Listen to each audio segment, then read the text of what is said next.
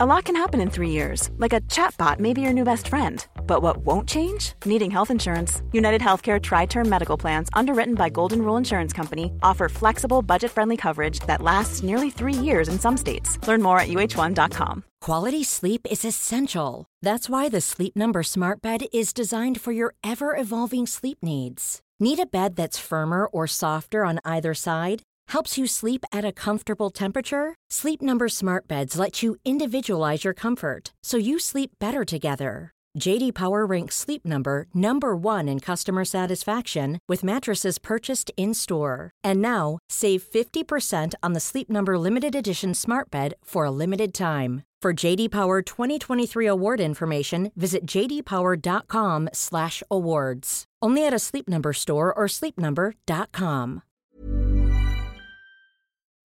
Hi, I'm finishing editing up this episode and realizing I go real spicy in this opening, which is like a 20, 30 minute something screed, whatever.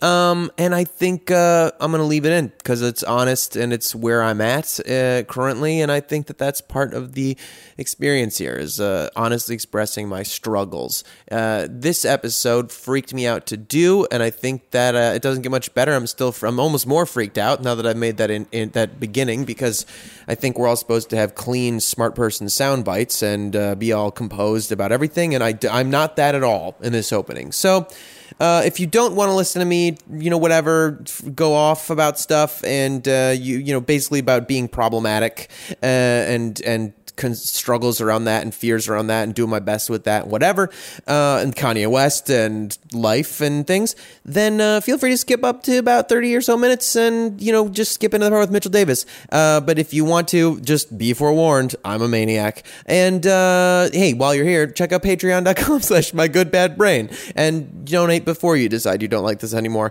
I did this I was like worried about this episode, and so I was like, let's just jump to it. Let's do the one where we just go galaxy brain, crazy existential stuff, and it happened to end with a whole thing about how we love Kanye West just like a week before he decided to take the hardest heel turn in the history of my favorite artists. So please enjoy my, sometimes problematic good bad brain. I hope. Well, whatever. Just thought I'd put it up in the 4th episode, so if people decide they hate this and hate me, they could do it now. I don't think anyone's going to react to that. I don't know. This is just my anxiety talking. Fuck. Get ready for more of this for about a half hour or more. Let's run the theme song. Bye. Welcome to my good bad brain. I'm a normal person, so I'm insane. I've got depression and ADHD, but I'm doing better since I medicated me. I'm still not always sure whether I exist or what being a person even really is, but I figured out a long time ago that being alive is beautiful. I'm having a lot of difficulty starting this one again. Maybe that's going to end up being a theme, I suppose. I'll say this. I'm a little scared of this episode because I recorded a lot of these episodes, all of them really, before publishing them. And I don't want to just throw things out or change things or re-record things, and I think everything's valid. I'll say right off the bat, the reason this one freaks me out primarily has to do with Kanye West. Because Mitchell and I love Kanye West, and we have long been, I'm not even going to say apologists, I will say flat out lovers of Kanye West through his struggles and his egomania and whatnot and this and that. And I'm going to get into that a little bit in this little preamble.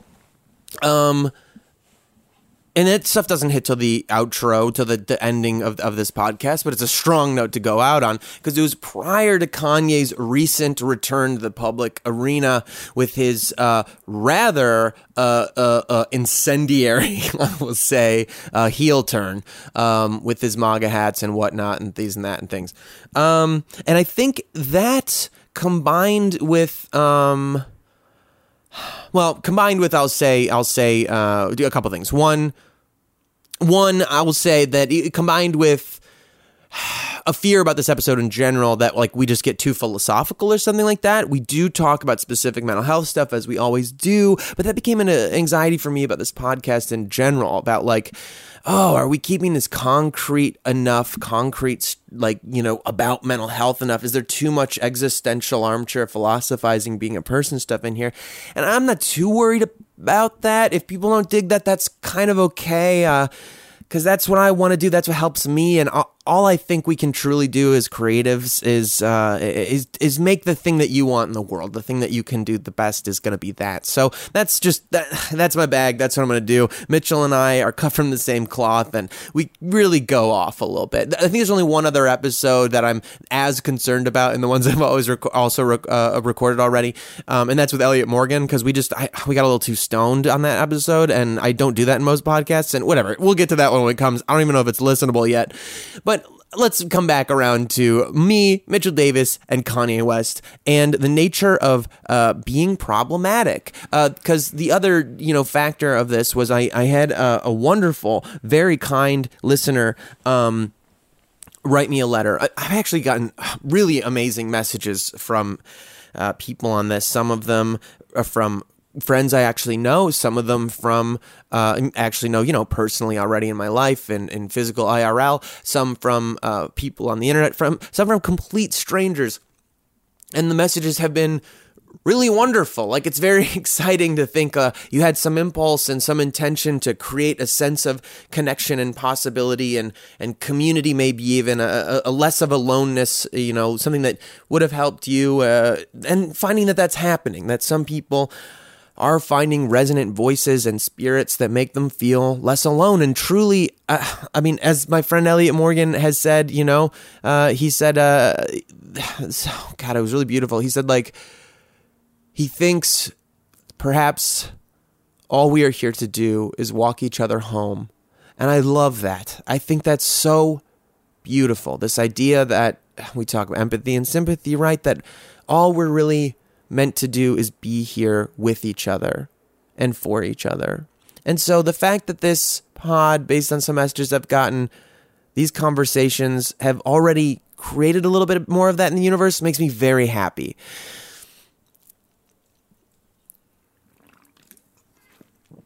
Big deep breath in a swig of LaCroix.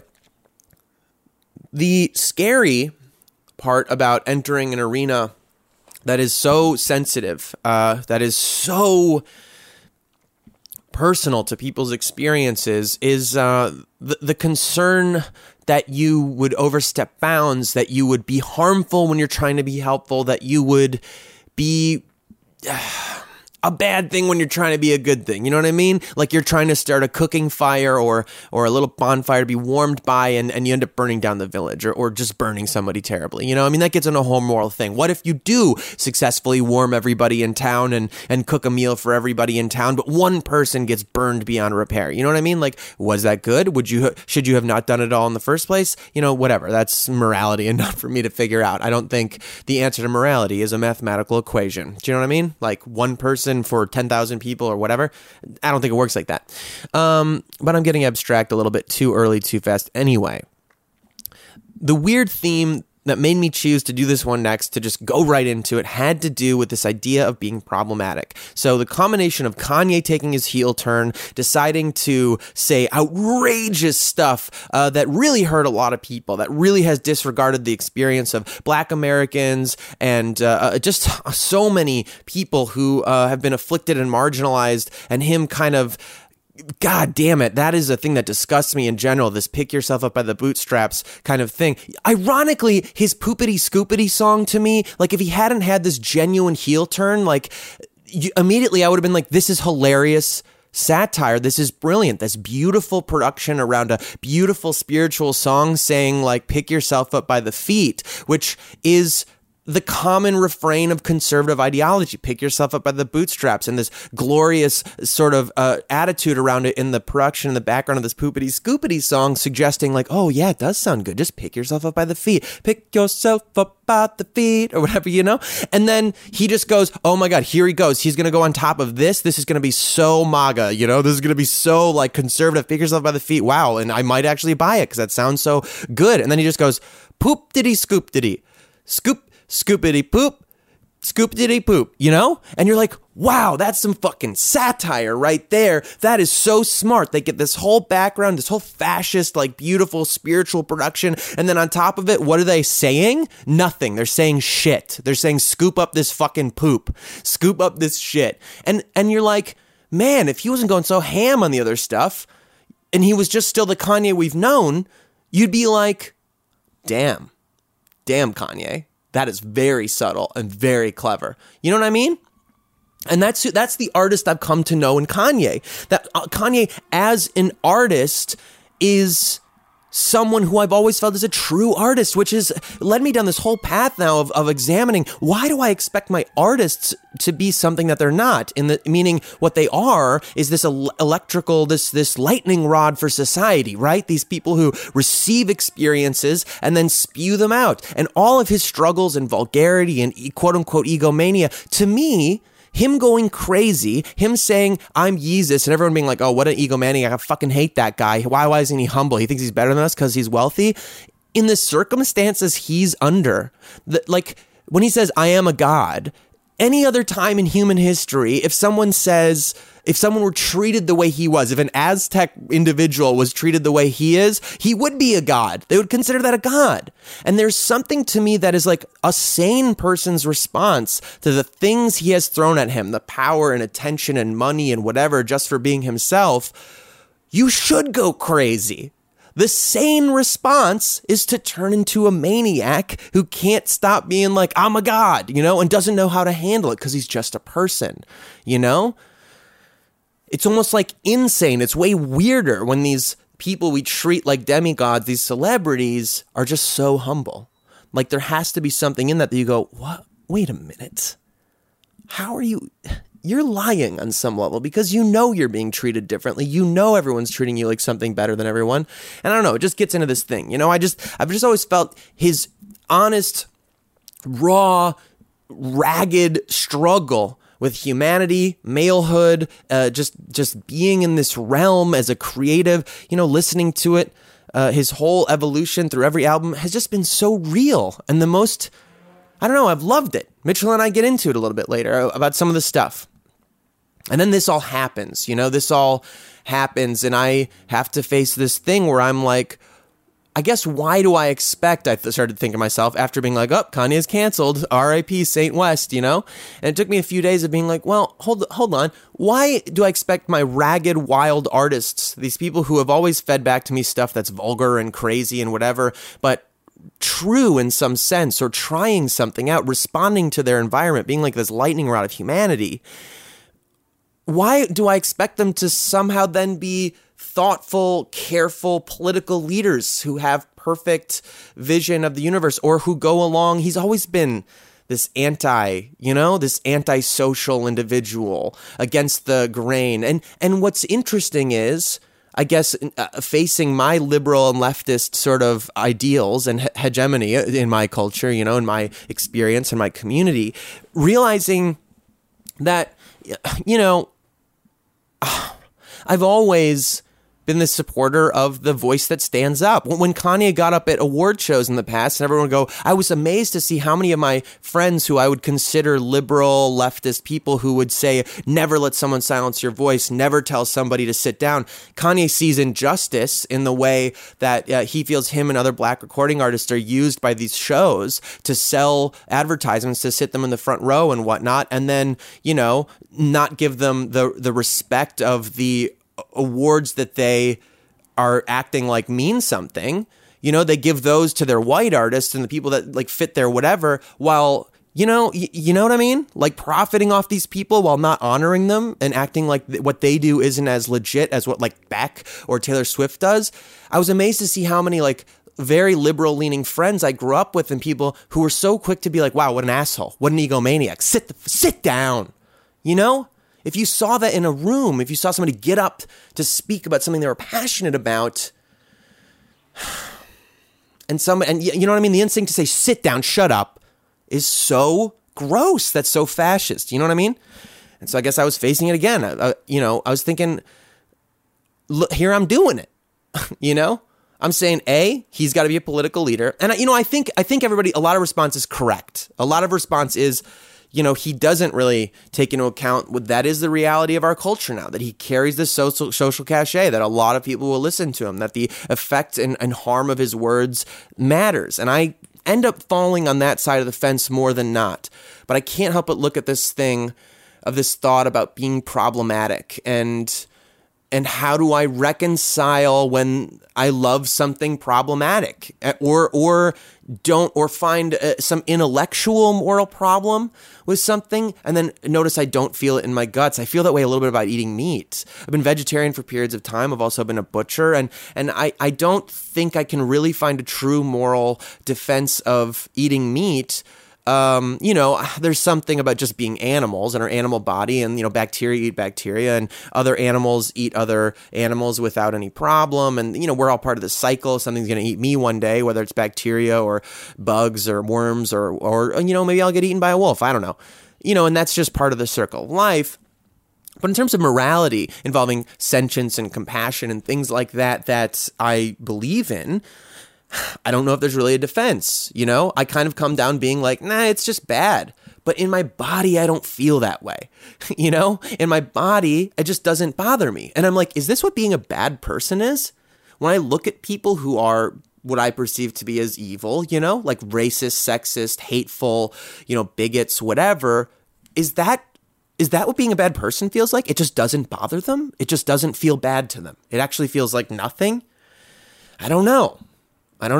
This is being a person. This is the whole strange thing. All I know is I can do my best. And if people do tell me that I'm hurting them, damn, I'm going to stop and I'm going to think about it. Okay, so that's a really smooth segue into a letter I'd like to share. I got a note from somebody. I'm not going to say their name because I actually forgot to ask permission to say their name or not, and I don't want to do that, but we are supposed to have a longer discussion once we're both through a couple of busy weeks, and hopefully we'll have some follow-up on this. But I want to especially bring it up because I do the thing that they said again in this episode, and I can't guarantee if I do it or not in future ones because I've already recorded them and haven't listened through all of them yet. But I know at one point I've used the term, sorry, hold on, there's a pause here. I do know I use the term, and I know I use it colloquially all the time in my life. I use this word all the time. Tribe and tribal. I use it, I reference tribal and tribe. And me and this person have yet to have a one-on-one talk, and I've asked to, and they've agreed, and they're being so nice to do this with me because I want to have a deeper understanding of what they said. But here, I'll just read the note I received and the whole thing. So I'm not going to whatever. Here's what they said. I am loving your podcast. Thank you for. You have brought amazing insight and value to discussion and dialogue of mental health. I do have one criticism for you. I am having some troubles with your use of tribe and tribal. Now, I recognize your intent with the words in displaying the in and out group mentality within our society of history and modern climate. As an indigenous person, I find your use to be a little light given I find your use to be a little light given the value used within context of modern Native America. Recognizing one's tribe goes beyond simply seeing and validating that person/group. It's taking on the challenges, issues, roadblocks, successes, and representation of that group, even when they or you are not surrounded by them, physically, spiritually, or otherwise. I only point this out given you are a person whose aspects of identity afford you agency and privilege to set and change the narrative surrounding such terms and the usage in which they play a role. I recognize your intent. I just hope this can help you recognize your impact. Still love the podcast and will continue to listen. I didn't need to say the last part. That was a nice thing. I just was in a rolling along. I'm not trying. Okay. So I thought about this. I thought, damn, this is a very thoughtful, kind thing. And I do think words matter. It's a funny thing, this paradox, right? Is I'm like, I have two feelings about words that seem to be in conflict with each other, where on the one hand, I hate when grammar Nazis or whatever, people try to, the thing I say with Lily, right? Well and good. Why are you trying to use language as a way to stop us from communicating?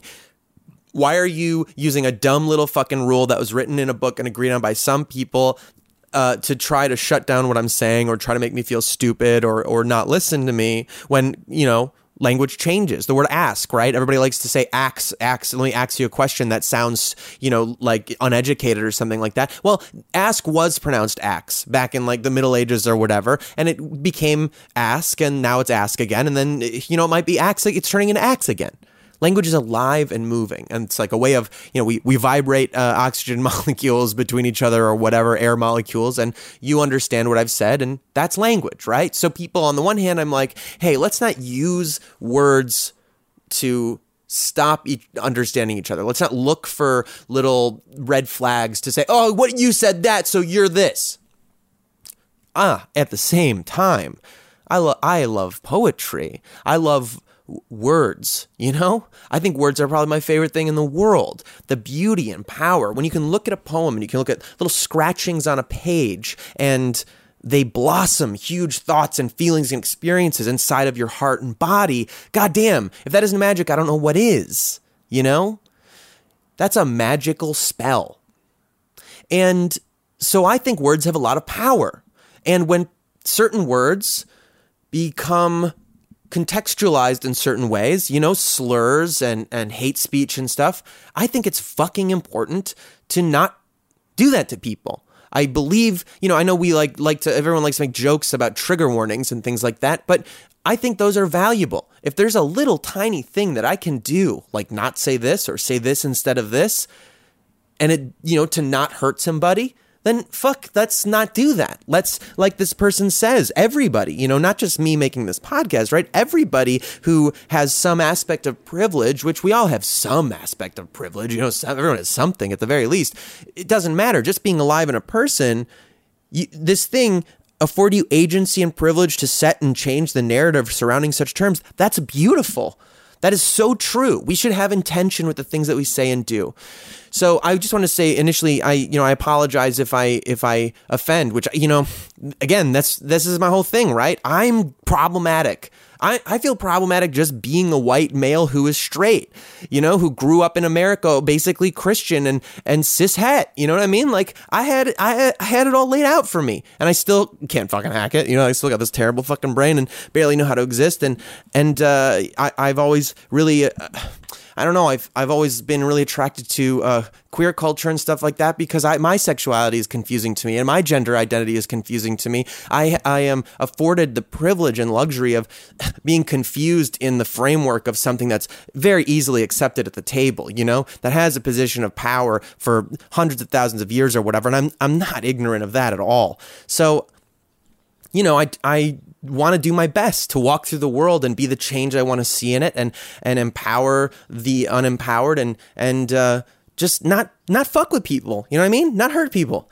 But I'm going to fuck up, and things change and move around and whatever. And so I'm going to keep doing my best. So I was saying in this ep, I do say the word tribal again, referring, obviously just to this. I've always used the word for me, like they understand very kindly. I'm going to try to look for something else to say to mean my family group, my gang, my group I identify with along some similar communal aspects, my teams, whatever, my associations. But I do think Native Americans are an incredibly marginalized and affected people, and I don't want to fucking do anything that takes away from that story or encroaches on it or in any way sort of diminishes that experience of First Nations people in America. I mean, like, it's all obvious, like there's not really a more wronged group in this country, They were all murdered by the people who came here to steal their shit, So that's really fucked. And I can't help it, that's horrible. I don't know. I feel like here I am, another white man. I get to be part of that legacy. I'm getting a little bit too ridiculous here. Maybe. I don't know. I'm doing my best. I'm going to keep doing my best. And I think coming back around to Kanye West and things that are problematic and loving things that are problematic, I don't know what to do with it. Maybe part of the reason I liked it was because I always felt like, man, I'm problematic, I've got these demons too. I've got like a boy's attraction to violence and horniness, and I get all that. I grew up in that. I have that in my body. I have this legacy, this social history of being the oppressor. And I know that because those qualities are mean to myself, you know? Like those feelings of don't act girly or don't act gay or don't act weak or overcome your problems or fix them. Just fucking do it. Pick yourself up by the bootstraps. Well, you know, it's taken me a long time to unpack that stuff and know that it's poopity scoopity, you know? Scooping up poop. And so I appreciate somebody else in the public eye. On some level, I have compassion for this individual who's constantly breaking down and expressing things so wildly and moment to moment, like they're just trying to work it out, because that resonates with my experience. And man, this take culture we live in is really tough. Like, you got to have a hot take all the time. You got to have a team. Most people say one thing and you know every other opinion they're going to have based on the one thing they said. You know where they are. The feed. Me and Tony used to talk about it. My friend Tony, you know, that this thing, it feeds on you and we feed it, and we literally call it the feed on Facebook or Twitter or Instagram or whatever. And it's just this thing, this carnivorous entity. And we're all part of it. You know, that's culture. That's this thing. And maybe that's always what it's been, a thing that eats up some people, and other people they're in the ones that are eating the things up and getting full and fat and overpowered on it. And man, it's just a mess. It feels like this hurricane of pinball machines. I'm getting worked up. This is a lot. Anyway, I know this is coming in hot. I just want to say thank you again to my this listener who sent that message. I'm going to do my goddamn best. We talked a little bit more about that. We are going to be having a conversation, and maybe, you know, after we talk, I'll see how they feel, if they would be interested in doing a little mini-sode or something and talking to me more about this stuff. I'm actually into the idea of talking more to listeners, because I've had some people reach out about that too, about their experiences as well, not just my friends who I might know in media or in my personal life, but you know, I'm interested in hearing the stories of different people who are out there across this whole world that might hear it.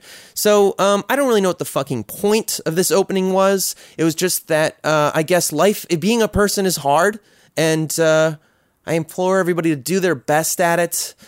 And I fail often, and I may have failed in this opening, and I don't know. This is the realest me that I can be, and if I lost some of you, that sucks. And if I have given some of you some new thoughts, that's cool. And whatever it is, I'm just all we can do with our good bad brains is keep listening and trying, and probably just doing our fucking best to do more helping than hurting, you know?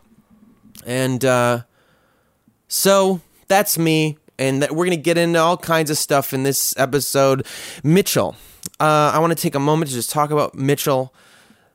He's just wonderful. I met Mitchell through internet stuff. You know, we met in very strange and cool circumstances of the whole YouTube thing and that's some of the first jumping off and themes that we get into is this idea of the projected self, the version that you are received as, and who you feel you are, your relationship to that person on the screen or for other people, and then yourself. And it might feel, you know, we talk about acting a bit, you know, it might get a little inside baseball in terms of that, but I feel those experiences are analogous, are, you know, nice little metaphors for all of us. I think everybody feels some conversation or difference between their projected and potentially performed self and the self that they feel they are. And you're always having this conversation and this struggle to align those things. And again, I guess that's one of the things I appreciated about Kanye West my whole life, and why, I mean, I can't stop talking about it. I know nobody can stop talking about it, but I feel very deeply connected to this person who's suddenly out there, like, being like this fucking psycho and like supporting fucking people who think white supremacists are very fine people. Fucking our dumbass president. You know what I mean? I don't know. It's a really wild time. It's a really weird time that we're living in America and in technology and the world. And just try to be good to each other. Okay, back on track. Mitchell, my dear friend who I adore, and hopefully will forgive me for this terrible intro, because I think he'll appreciate the madness that we're all experiencing.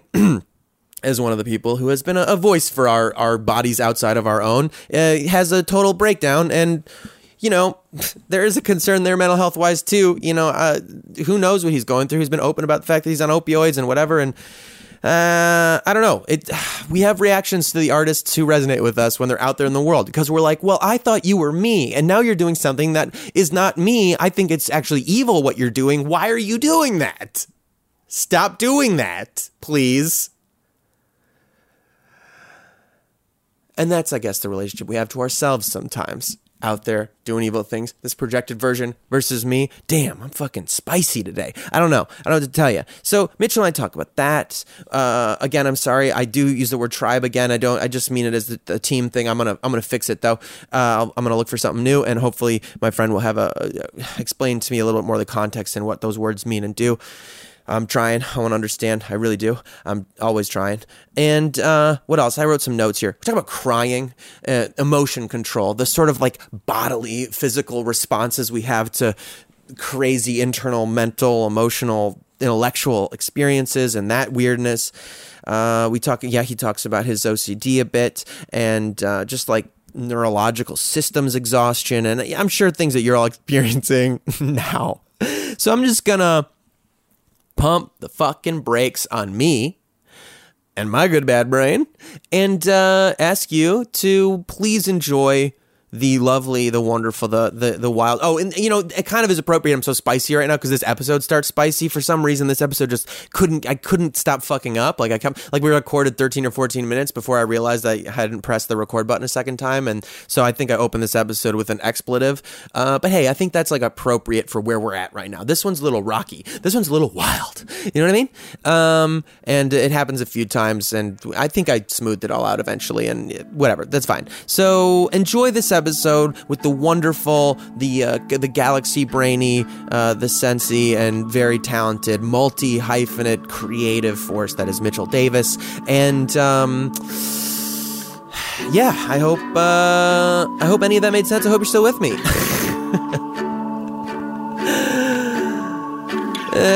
Well, this is the real My Good Bad Brain. Hope you accept it. All right. Enjoy the app. Okay, bye. Motherfuck, dude. That was some good shit. Oh, that was some good shit. We'll never recreate that shit. Are you kidding? That peel out that everyone missed? Which sounds like you're making a joke. That sounds like a very like Mitchell bit too. Yeah. There was a drag race outside the apartment just a minute ago. I wish we recorded it. But it really happened. Hi, this is My Good Bad Brain. And I just heard we've already been chatting for a little bit. I feel good. I feel good. We're going to keep going. I mean, like, here's the thing. The conversation never stops. Wait a second, though. I want to say again, since they didn't hear me.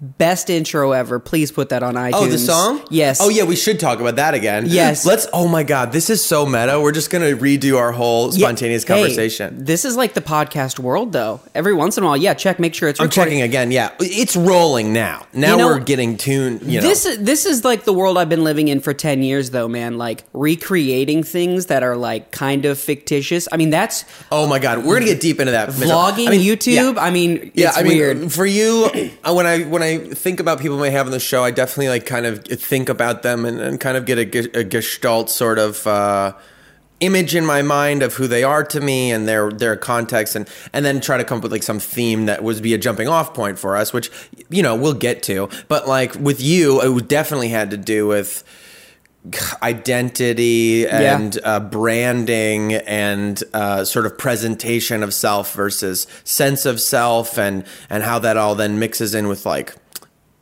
you're told it's your business, it's your practice, that kind of a thing. Yeah, I mean, so we'll get there. Oh, but I just want to do real life. Yeah, no. So we discovered that we have a mutual friend. Yeah, just because you follow his photo. The theme song. The theme song was made by me and my really really good friend Coda, who I had no idea who it was. Who had no idea who he was. Didn't know he was a musician. I just said I follow someone named Coda on Instagram who takes really amazing developed photos, like these over double exposures. Yeah. That was suggested to me that I just really loved. I go, oh yeah, that's Coda. Yeah, I was like, what a you're like, that's the same person. Yeah, he's just a beautiful, brilliant man. See, but it just, again, proves to my theory that, like, the wavelengths, we're all, like, it's like we're in a tide pool, and it's just, like, slowly putting us together. Coda, a tide pod pool. A tide pod pool. Don't eat it. We are a dolphin pod. We're a tide pod. We are a tide dolphin pod. All together. Hashtag. And because then we were like, well, that's so weird that you didn't even know his main thing is being a musician, but you know about his photography. He photographies. And that's weird. And then I was like, do you think that there's some kind of force akin to gravity that sort of attracts us to each other? And you said... I don't remember. You said something about wavelengths that like... You said like, you know... Yeah. No, I was saying I definitely think that everybody is like... We're beaming and we're like kind of vibrating quietly on this wavelength. Everybody's on a different wavelength, and I think when you are on the same one as someone else, you just kind of slowly are attracted to that person. Yeah. Like it just kind of happens like naturally. You all sort of find this place you click into. Yeah, I mean, it's just like, again, I imagine a wave of water, and it just kind of slowly puts you in, like it lets you kind of just drift there, and you don't even realize you're there around all these people until you're there around all these people. Right. You know? Yeah, I mean, in that sense, I feel like incredibly fortunate. I mean, that's part of like the stimulus for making this podcast was I was just like, damn, I looked around my group of peers and acquaintances and friends, and I was like, holy shit, like I don't think it's normal to be surrounded by this many brilliant people, like unique people, seeking people, struggling people with, you know, I was actually talking to one of my friends, actually Coda's girlfriend, Monica, who's also a genius, and she writes and creates this show, Betch, that's on Go 90 with Awesomeness. It's an all-female sketch comedy group that is all written by all women now. This last couple seasons, they're on like 6th or 7th season. They're just really funny, really brilliant. I need to check this out. You got it. It's so good. But she and I were talking about like these brilliant people that we're all close to, and I was like, you know, I do think there does seem to be some kind of thing with like mental, you know, illness or something, challenges or what, you know, whatever, in people who are really brilliant, like who are really, and I was like, I think it's because it's like you have race car brains, and like you can't drive a race car around this. A race car's not a Honda Civic, you know, like you can't drive it every day and not without constant maintenance, like taking it into the shop, because like on a Ferrari or whatever, if you bump a speed bump or something like that, like that's a big you got to go like adjust. They're sensitive, they, you know. But if you take care of it, that thing fucking cooks, you know. And so I feel like a lot of the people who, you know, seem a little crazy or have depression or have a million different things in their brains that seem a little weird are like, to me, in a lot of ways, it's like, it makes me think of like those race car movies where like they're trying to set the land speed record, and when they get that Fastest Indian, the movie about Anthony Hopkins racing motorcycles or something, and like when you're getting as fast as you can, it's shaking and like bolts are flying off, and you know, like it takes. There's something to be said about like the idea of like it takes a lot of work to make good work, you know what I mean? And like you're saying, that feeling of just like that, it's so draining. It's like that runner's high. It's that feeling of just like you're doing it and there's nothing left, and it's just there's no way that this could keep going. I don't know. I feel like that's when you're like, you get in this groove. Yeah, and then you keep going. Yeah, you like break through some spot, and then it's like all of a sudden. I mean, that... I love this idea of the brain as the Millennium Falcon, basically. Like this hunk of junk that like, oh, it goes fast, and then breaks down consistently, but it goes fast. Yeah, I mean, as a creative, especially freelancing and doing like strange little things and jumping from thing to thing, that is how it is. And that's how I like to present myself, is I like to be like, oh, when I go, I fucking go. Yeah. You know what I mean? Like, do you have that, like, I was going to say feast or famine, but definitely I have that in my life. But I feel that in reverse. Feast or famine is something one tends to receive. I feel like as a producing entity, your brain like it's either like, oh my God, we're on now. We got to capture all this shit that's going to pour out right now for a while because it might be dormant season again soon. Or are you like fairly consistent? I think it depends on the project, honestly. I mean, most of the time, as soon as something is like a go is started, I'm committed. Like it's even after the day is done, it's wrapped, I'm home and I'm sitting on the couch, I'm still there. Yeah. I'm still working on that project until it is finished. Right. And I think that's also one of the reasons why some projects drive me fucking crazy is because, you know, you live with them. They become another appendage on you for a while. And then you get so used to it and so normal with it that you're just like, okay, how do I live without you now? You know, and you don't want to. Right. It becomes a comfort. With the project, it's with a, the work. Yeah, it's a comfort of insanity.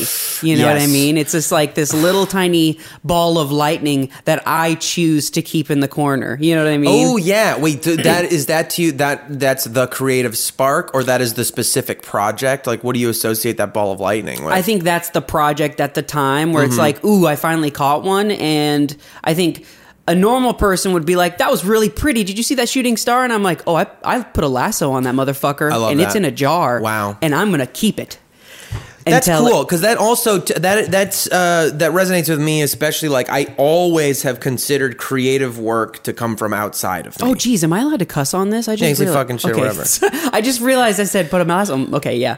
On that motherfucker. Yeah, but I think I just Do you know what I feel- mean? I've always found creation, I think, comes from outside. I think the best creation is also the creation that's uncomfortable. Is the creation where you weren't expecting to do it until you were like, oh, that's a passion. Yeah. That's in here. That's bouncing around in here too. Because those are the ones that like That sounds like that's like if you something new you didn't expect, Yeah, like a new they discipline or they something. sneak up on Do you you. have one of those? I mean, I think for me it was. I mean, YouTube is a great example. It snuck up on me. I mean, Sure. I still consistently say, you know, I just made a react video of me watching my old video, and I point to my old self, and I'm like, you did this to me. You did this. Oh, wow. And it was kind of as a joke, but it was also a very real moment where I was just like, you made all the decisions as to why I'm here, right here. Because That boy in those videos. Yeah, because that boy was harnessing this lightning, that idea. And he still is. And it still is like the residual energy from that is still kind of radiating around me. Of that kid. Do you identify with that kid?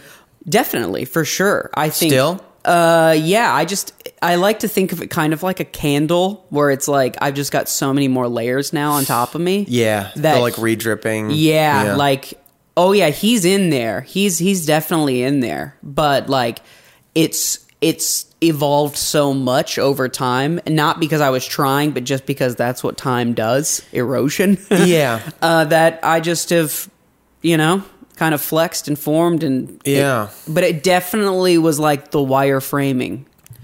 Something I struggle with in general is like existentially, I guess, embodiment. And I talk about it a lot here.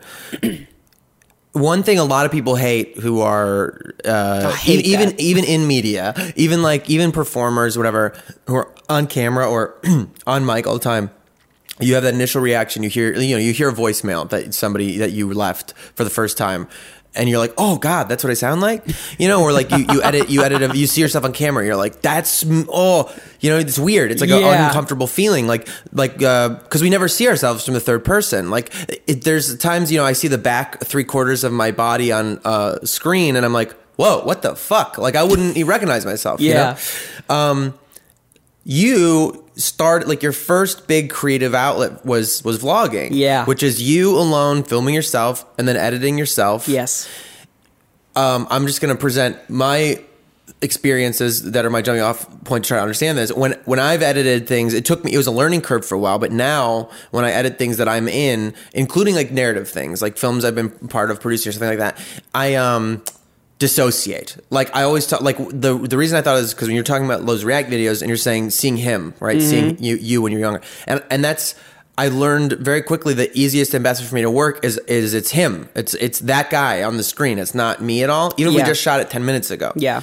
So what is your relationship to yourself as a character, as a like thing that's now in a framed... Yeah. I actually was just talking about this with someone because they were freaking out about hearing their voice for the first time. Yeah. And I laughed at them. I was a little drunk. We just got back from a bar. And I just jokingly from across the room said, I've been listening to my voice for 10 fucking years. And she was like, what are you talking about? And I was like, I've been I accidentally found out what my voice sounded like before it changed. I've been dealing with this for a minute. Like, it doesn't even faze me. Mm-hmm. Like, I remember when that concept became a thing, I was like, you don't know what that looks like for you? I know what everything looks Right. like. I've edited me to the point where I've tried to look old or shot or, this or that or the other. And it was just, sorry, you tapped on something where it was just like, I am so self-aware of like all those little things. Like even there, I think I noticed tics that don't even exist that in my own edits where I'm like, do I always do that? Or was that just this video? Shit. Am I thinking about it? Wait, am I doing it right now in real life too? And I don't even want to say them because then they'll be noticeable. Yeah. Well, yeah. No, but I think I get that. Keep going. This is really interesting to me. But I'm sorry. The question. So the question was just that relationship with you to that guy. I definitely think that I do associate. I know that it's me, but I know that it's a version of me, especially the younger videos. It's a version of me that's not. It's not fully formed, and he's also. Look, it's not a character. That's the one thing that I can never press enough with people is why can't you bring old Live Lava Live back? Live Lava Live. Why can't you bring it all back? And it's like, because I can't bring it. That's like asking me to time travel. I can't do that. Yeah. That was my experience through the eyes of a 20-year-old Mitchell. I'm a 28-year-old Mitchell now, and I can give you an idea of what it'll be like now, but I can pretend to be 20, but that's unauthentic, and I don't want to be unauthentic. This isn't a show. I'm not a character. I'm a person. The guy on screen, again, going back, I always say, that's still me, but it's me 10% like wilder. Like whenever I see a camera, it's like, okay, Live Lava Live. The difference between Mitchell Davis and Live Lava Live is there's a 10% of just like wild factor, wild card. Just like, oh, okay, you want me to do Live Lava Live? Okay, so there's a little bit of energy and anything goes. And I mean, and I tried to showcase that a lot with old sketches. I really tried to solidify that when I did sketches with Kyle Seibert in like the early, middle-ish of the sketch days of Live Lava Live, because I really wanted to get across this point that it's like, okay, I'll be a character, but it's just a character that's based off of me, that's 10% higher, that believes that, you can use a computer without a keyboard, or you can write notes on toilet paper, and that's totally normal, and you can actually, get into an argument with someone about it because you believe in it. Do you act? I mean, I have, and I do. I didn't mean to. I never was going to be an actor, and then I started working with Newform, and they kind of that's right started doing all the because what you just described resonates with the best acting advice I think acting instruction I ever received, which is. Do you want to hear what my best acting advice was? It was from Jack Ferry, and we were driving in the car. Jack Ferry is a great director. Yeah, he's a streaming award-winning. Yeah, he is, which is so cool. He's great. He's also great. A Popcorn, obviously. Popcorn, my podcast co-host. Check it out. Yeah. But he kind of taught me the ways, because he was producing all the stuff. He taught me the ways of method acting, and I didn't realize that I was kind of already doing it. Right. That's basically what you're doing. Yeah, and all of a sudden I realized, and now I can do it, and when I get to pretend to be someone else, it's even easier for me now. Yes. Where now, like, the going back to the him, when it's him and it's someone else, if they put me in just like, you just put a little foundation on me, like, I like to say it's the makeup mask. Once that's on me, I'll be whatever you need. Oh, yeah. And I'm like, I will go until like I don't even realize that I am physically dead until they are cut, done, and I'm home, and I'm like, oh my God, my legs are on fire. I totally acting is something that I'll probably dedicate an episode to. I had some requests back when I was asking for suggestions to do it. I think acting is a weird thing to talk about because... Dude, my first acting gig was with you. I just realized that. Yes. Really? Yes. Oh, wow. You're great at that. Dude, my music, that was the Fine Bros. Oh, no, my music, not Fourth Door. Oh, my music. Of my course. music. Fucking yeah. Yeah, that was my first ever... The Fine Bros asked me, they were like, do you want to make a cameo? And I had just been... I just recently started hanging out with Grace, and she got an Airbnb out in Los Angeles because she lived in New York at the time, and I still lived in Ohio. Yeah. And I came out and stayed with her, and I remember being so fucking nervous. Yeah, that makes sense. But again, they turned me into that, punk, and it was just so like on the nose, be a punk. And I was just like, oh, I get this. Mm-hmm. I get to... That's a really great environment to get exposed because it's so like forgiving and generous, and they were fun, and that show was like... It was just fun. You just get to dive the fuck in and be goofy. And I hate that I can't remember his name, but who played the hipster, the main hipster? Adam Bush? I loved working with him. He's wonderful. I literally, I hadn't talked to him in a little bit. We stayed close. He's one of those friends that thing we were saying, when we started this in the middle, it was conversation resumes, conversation never stops. I just think that's a life principle for me is conversation never quits, Yeah. And that certain people in your life, I think the best kind are the ones who are on their own journeys, and you might see each other once in a blue moon, like ships in the night or whatever. Mm-hmm. Every time you do, conversation just picks up, and then you leave. And there's no where you been? What's going on? In the sense of hey, where have you been?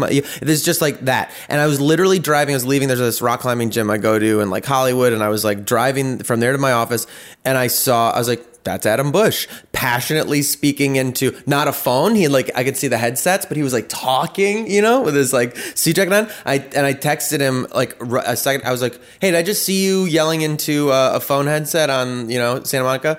And he was like, yep. And it was just so perfect, that's how. So he's gonna end up on this thing, but he I'm sorry, you just triggered a lot of thoughts because I met him on my music too. My music and that show was my first exposure to YouTubers and stuff. And what you described about when the camera turns on, right? You'll perform till you're dead or whatever. Yeah.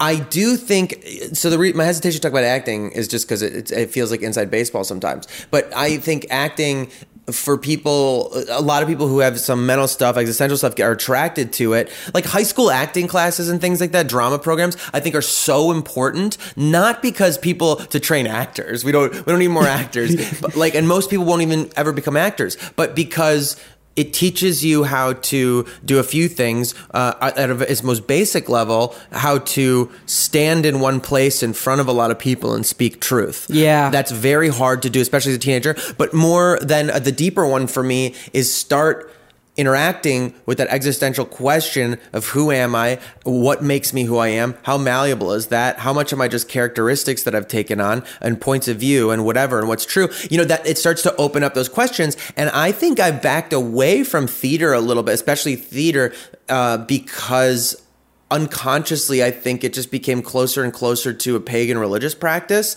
a voodoo kind of thing. Interesting. For me. And I think what you just described, again, in woo-woo stuff, so this is one of the things that got deleted from our pre-convo. Oh, yeah. That we messed up, was we were talking about that wavelength thing you were talking about. And, one could argue very easily, and scientifically that maybe that attraction has to do with a lot of subconscious signaling factors in terms of aesthetic you choose, ways you live your life, opinions you hold, professions you're attracted to. And so we all kind of float towards those, and that's how we find each other because of common interests. Yeah. But to me, there's a certain point of well, why don't we you can just say wavelength, and that's an easy shorthand for all of that evidentiary sort of forensic examination of it. And that to me is a lot of woo-woo stuff is let me just get a shorthand. And so with this theater thing, with this idea of a religious practice or whatever, the invocation of spirits, allowing ghosts and demons and whatever to come in and take over your vessel and take it for a ride for a little bit. And you say things and do things and think things that you wouldn't as you, but as this character.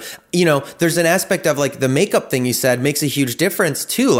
You put a wardrobe on, and then that makeup, there's something about I've painted my face, I've replaced my skin with someone else's. I mean, and I'm not even meaning heavy makeup. I just mean foundation. I just mean the idea of oh, look, I actually look like a guy who slept last night. Yeah, you know what I mean? That creates this. To me, there's something. I mean, if you made it a Celtic religious practice with druids, and you're they paint their faces, and then they get get in this big circle in front of a lot of people, and then they call down spirits, and they do these like speeches. Yeah. You're like, that's where theater comes from. That's where movies and storytelling comes from. And sometimes I think spooky things can happen. And the spooky thing is, I guess, as spooky as your mind will let you get. Like, I know that I did this ghost movie, this like, you know, and we were in this like house that was arguably haunted. I don't know. But I remember like there's a scene that was supposed to be, and I literally just went up into a dark area of the house and like asked for help. I was in the scene. I was like, hey, this scene's being weird and I don't really know. I don't know. I don't feel in it. And because I was supposed to be like really scared and messed with some crazy shit has just happened or whatever. And I felt it just instantly, a response came like from the house, from the things there. And I just felt like this dread kind of this whole thing that just sucked into my body through my spine, and totally could have been made up and part of my practice and my psychological, whatever I needed to do. Yeah, but you were there mentally, man. I just went, thank you. And I like ran down the stairs and we did the scene, and I felt good about it. It was good, I feel. But either way, that weirdness of that people do so casually now. As soon as a lens is upon you, you've created this layer of examination with vlogging or whatever, and then if you're doing it on your own alone, literal self-examination. Yeah. You know? And then when you get into the acting thing, like that is a thing I have felt for sure with acting, is when you take on a personality, suddenly, yeah, you sometimes you don't give credit to it till you are at home and your legs are burning, like you said, and you're like, whoa, I guess I was really like physical today in a way my body usually isn't. I mean, okay, a great example was, I wasn't in the show a lot, but I was painted red a lot for Oscar's Hotel. I remember, yeah. And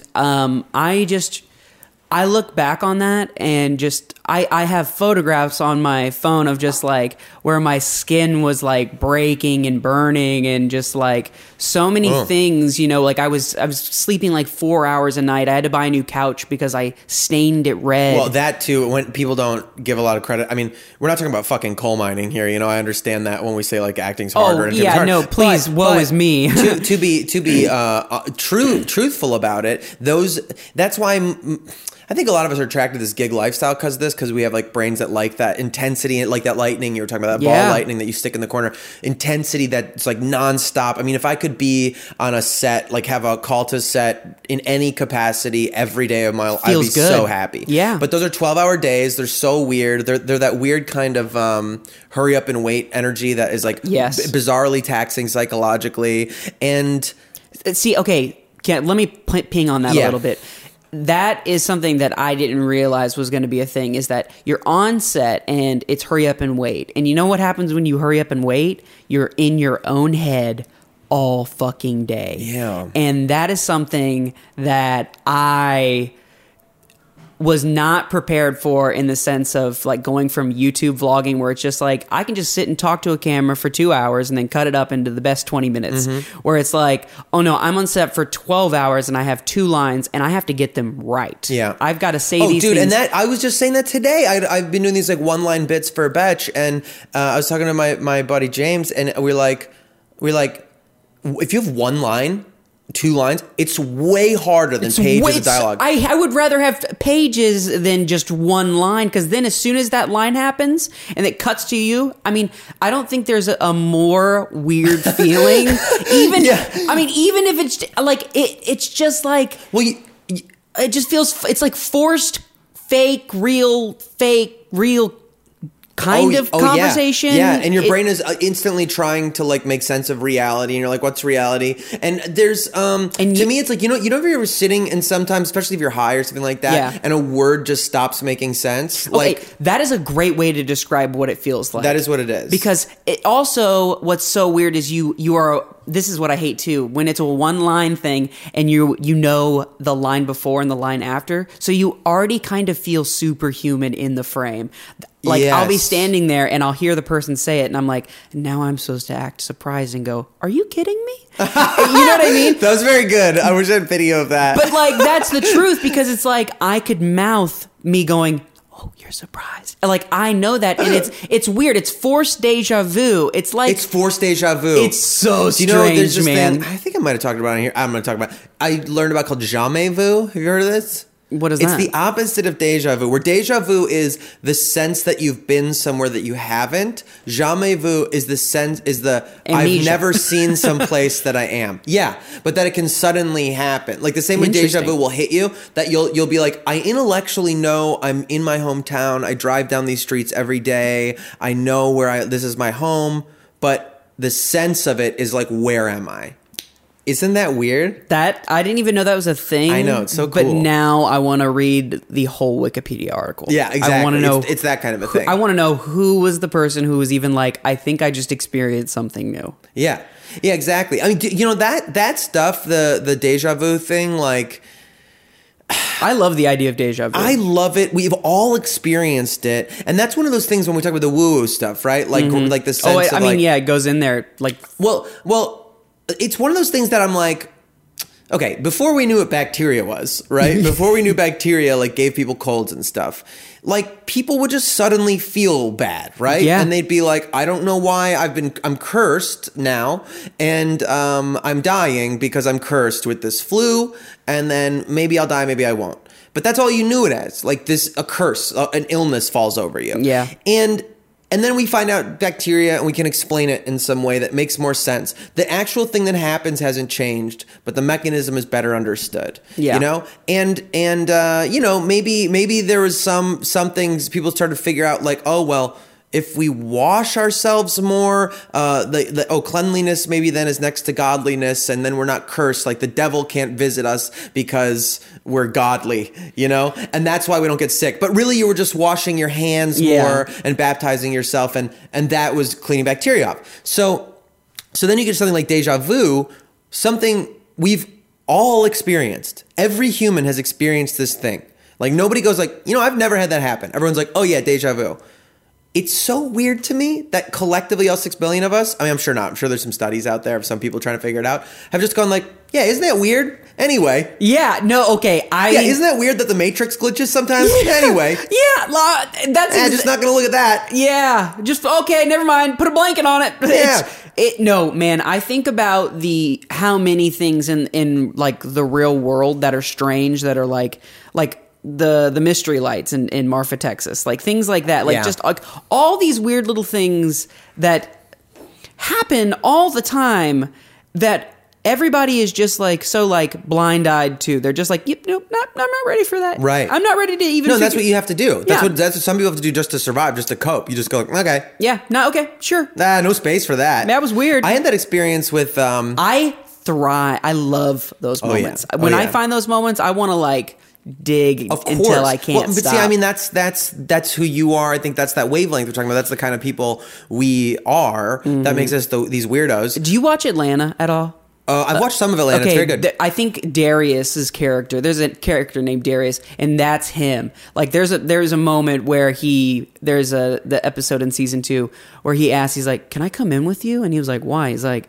there's just a vibe about this place, and I need to go in there. Yeah. And I'm like, that's me. Like, Totally. I know that maybe I'm not supposed to be here, but I have to know what's going on. Well, to me, that gets back to this like this thing of like the race car brain. You know, maybe there's like a race car spirit or something too. There, you know, we can't call it, which is like, I'll be honest. A lot of the most creative people I know too have this my good bad brain experience, which is like, I love the things it gives me and it makes my life so hard. And I think one of them to me is like our attraction to that inexplicable experience, that like wanting to get into the nitty gritty of like what's between the building blocks of reality, like what is behind it, like I think is directly connected to some degree to what I interpret as and feel as my inability to exist normally, and like this constant feeling of otherness and this constant feeling of like looking around at society and money and jobs and like life and going like, oh, you all think this is real.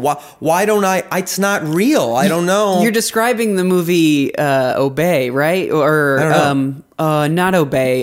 What's the movie called? Where he's like, when he sees the things. Oh, they live. They live. You're Yeah. describing They Live, which is honestly, as silly as it is, I remember when I saw that, I was like, this is so like on the nose what it feels like though when you want to be a quote artist, Yeah. and you look at the world like that scene when she's like holding money and then it looks at it and it's just obey and you know, this is your God and shit like that. And you're, I mean, dude, some people are very fine though, just being like, no, this is cool though. I'll just keep wearing these glasses. Well, along with that very cool strangeness, like things that we just sort of like, yeah, that's normal, you know?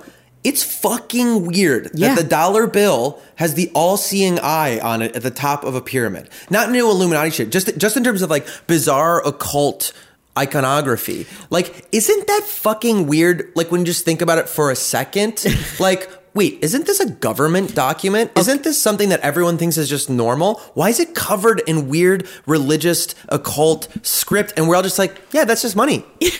Yeah. No. Okay, dude. Come on. That's weird. There is so many weird moments in this fucking world. Okay. This brings me back to, if you want to talk about Illuminati. Okay. So this is an insane thing. I'm wearing, I just got this Sire sweatshirt. It's dope. Jaden Smith put out his new album, really enjoyed it. And in one of the lines, he's like, the Illuminati's real, I'll tell you all, or something, write a book about it. And I paused the music and I was just like, everybody's like nodding their head and being like, this is so cool. He just confirmed the Illuminati's real. And if anyone can confirm it, wouldn't Jaden Smith be able to? I do think that's so funny. I saw him. Jaden Smith is obviously like a totally kooky spirit, but he put a post, I think it was him and his sister, and with the caption, I saw the other day on Twitter that was like, obviously looking so cool, you know, like there's such good design, but also, and it said just like, it said like life is a simulation or something, like life is definitely a simulation, something like that. And I was like, it was the first time, because I like that shit. I like his weirdness. I like his, I love it. I love his, like, how can we see, what is it, the eyes? How can we see with our eyes when we, mirrors?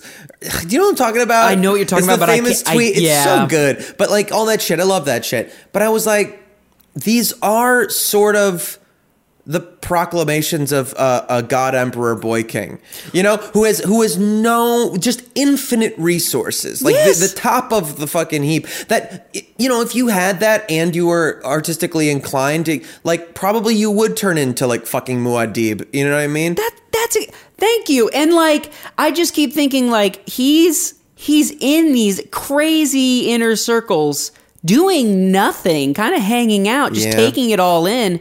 And now he finally, he does things, he's been doing things all the time, but he made an album, he's doing it musically now, sonically, and that's awesome. But it's just like, the things he's saying, I don't see why he would be lying. Well, I will say this, lying, I don't think he's lying.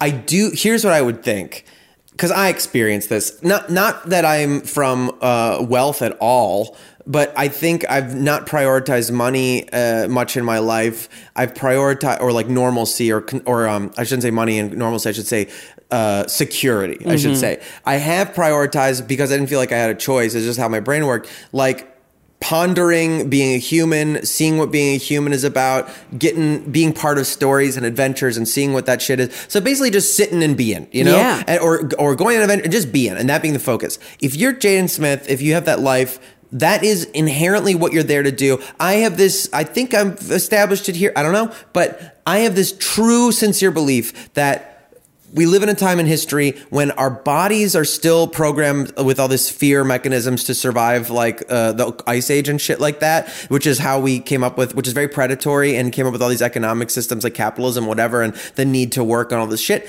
But now I think we can kind of see, our spirit knows that, we've gotten to a place that it's not a resource problem, it's a distribution problem. And there's enough for everybody to go around and be okay. And as automation kicks in the next like couple decades, 50 years, whatever, it's really going to be that. And to me, the state that our souls are meant to be in, like the true heart of the divine nature of humanity, is that all we are supposed to do is do what Jaden Smith is doing, is sit around, think about shit, like experience shit, make creative shit. Like that's really all we're meant to do. And that there's something in the universe, like that is the purpose we serve. I used to think maybe the point of humanity as like in existence, as sentience, was just to produce love.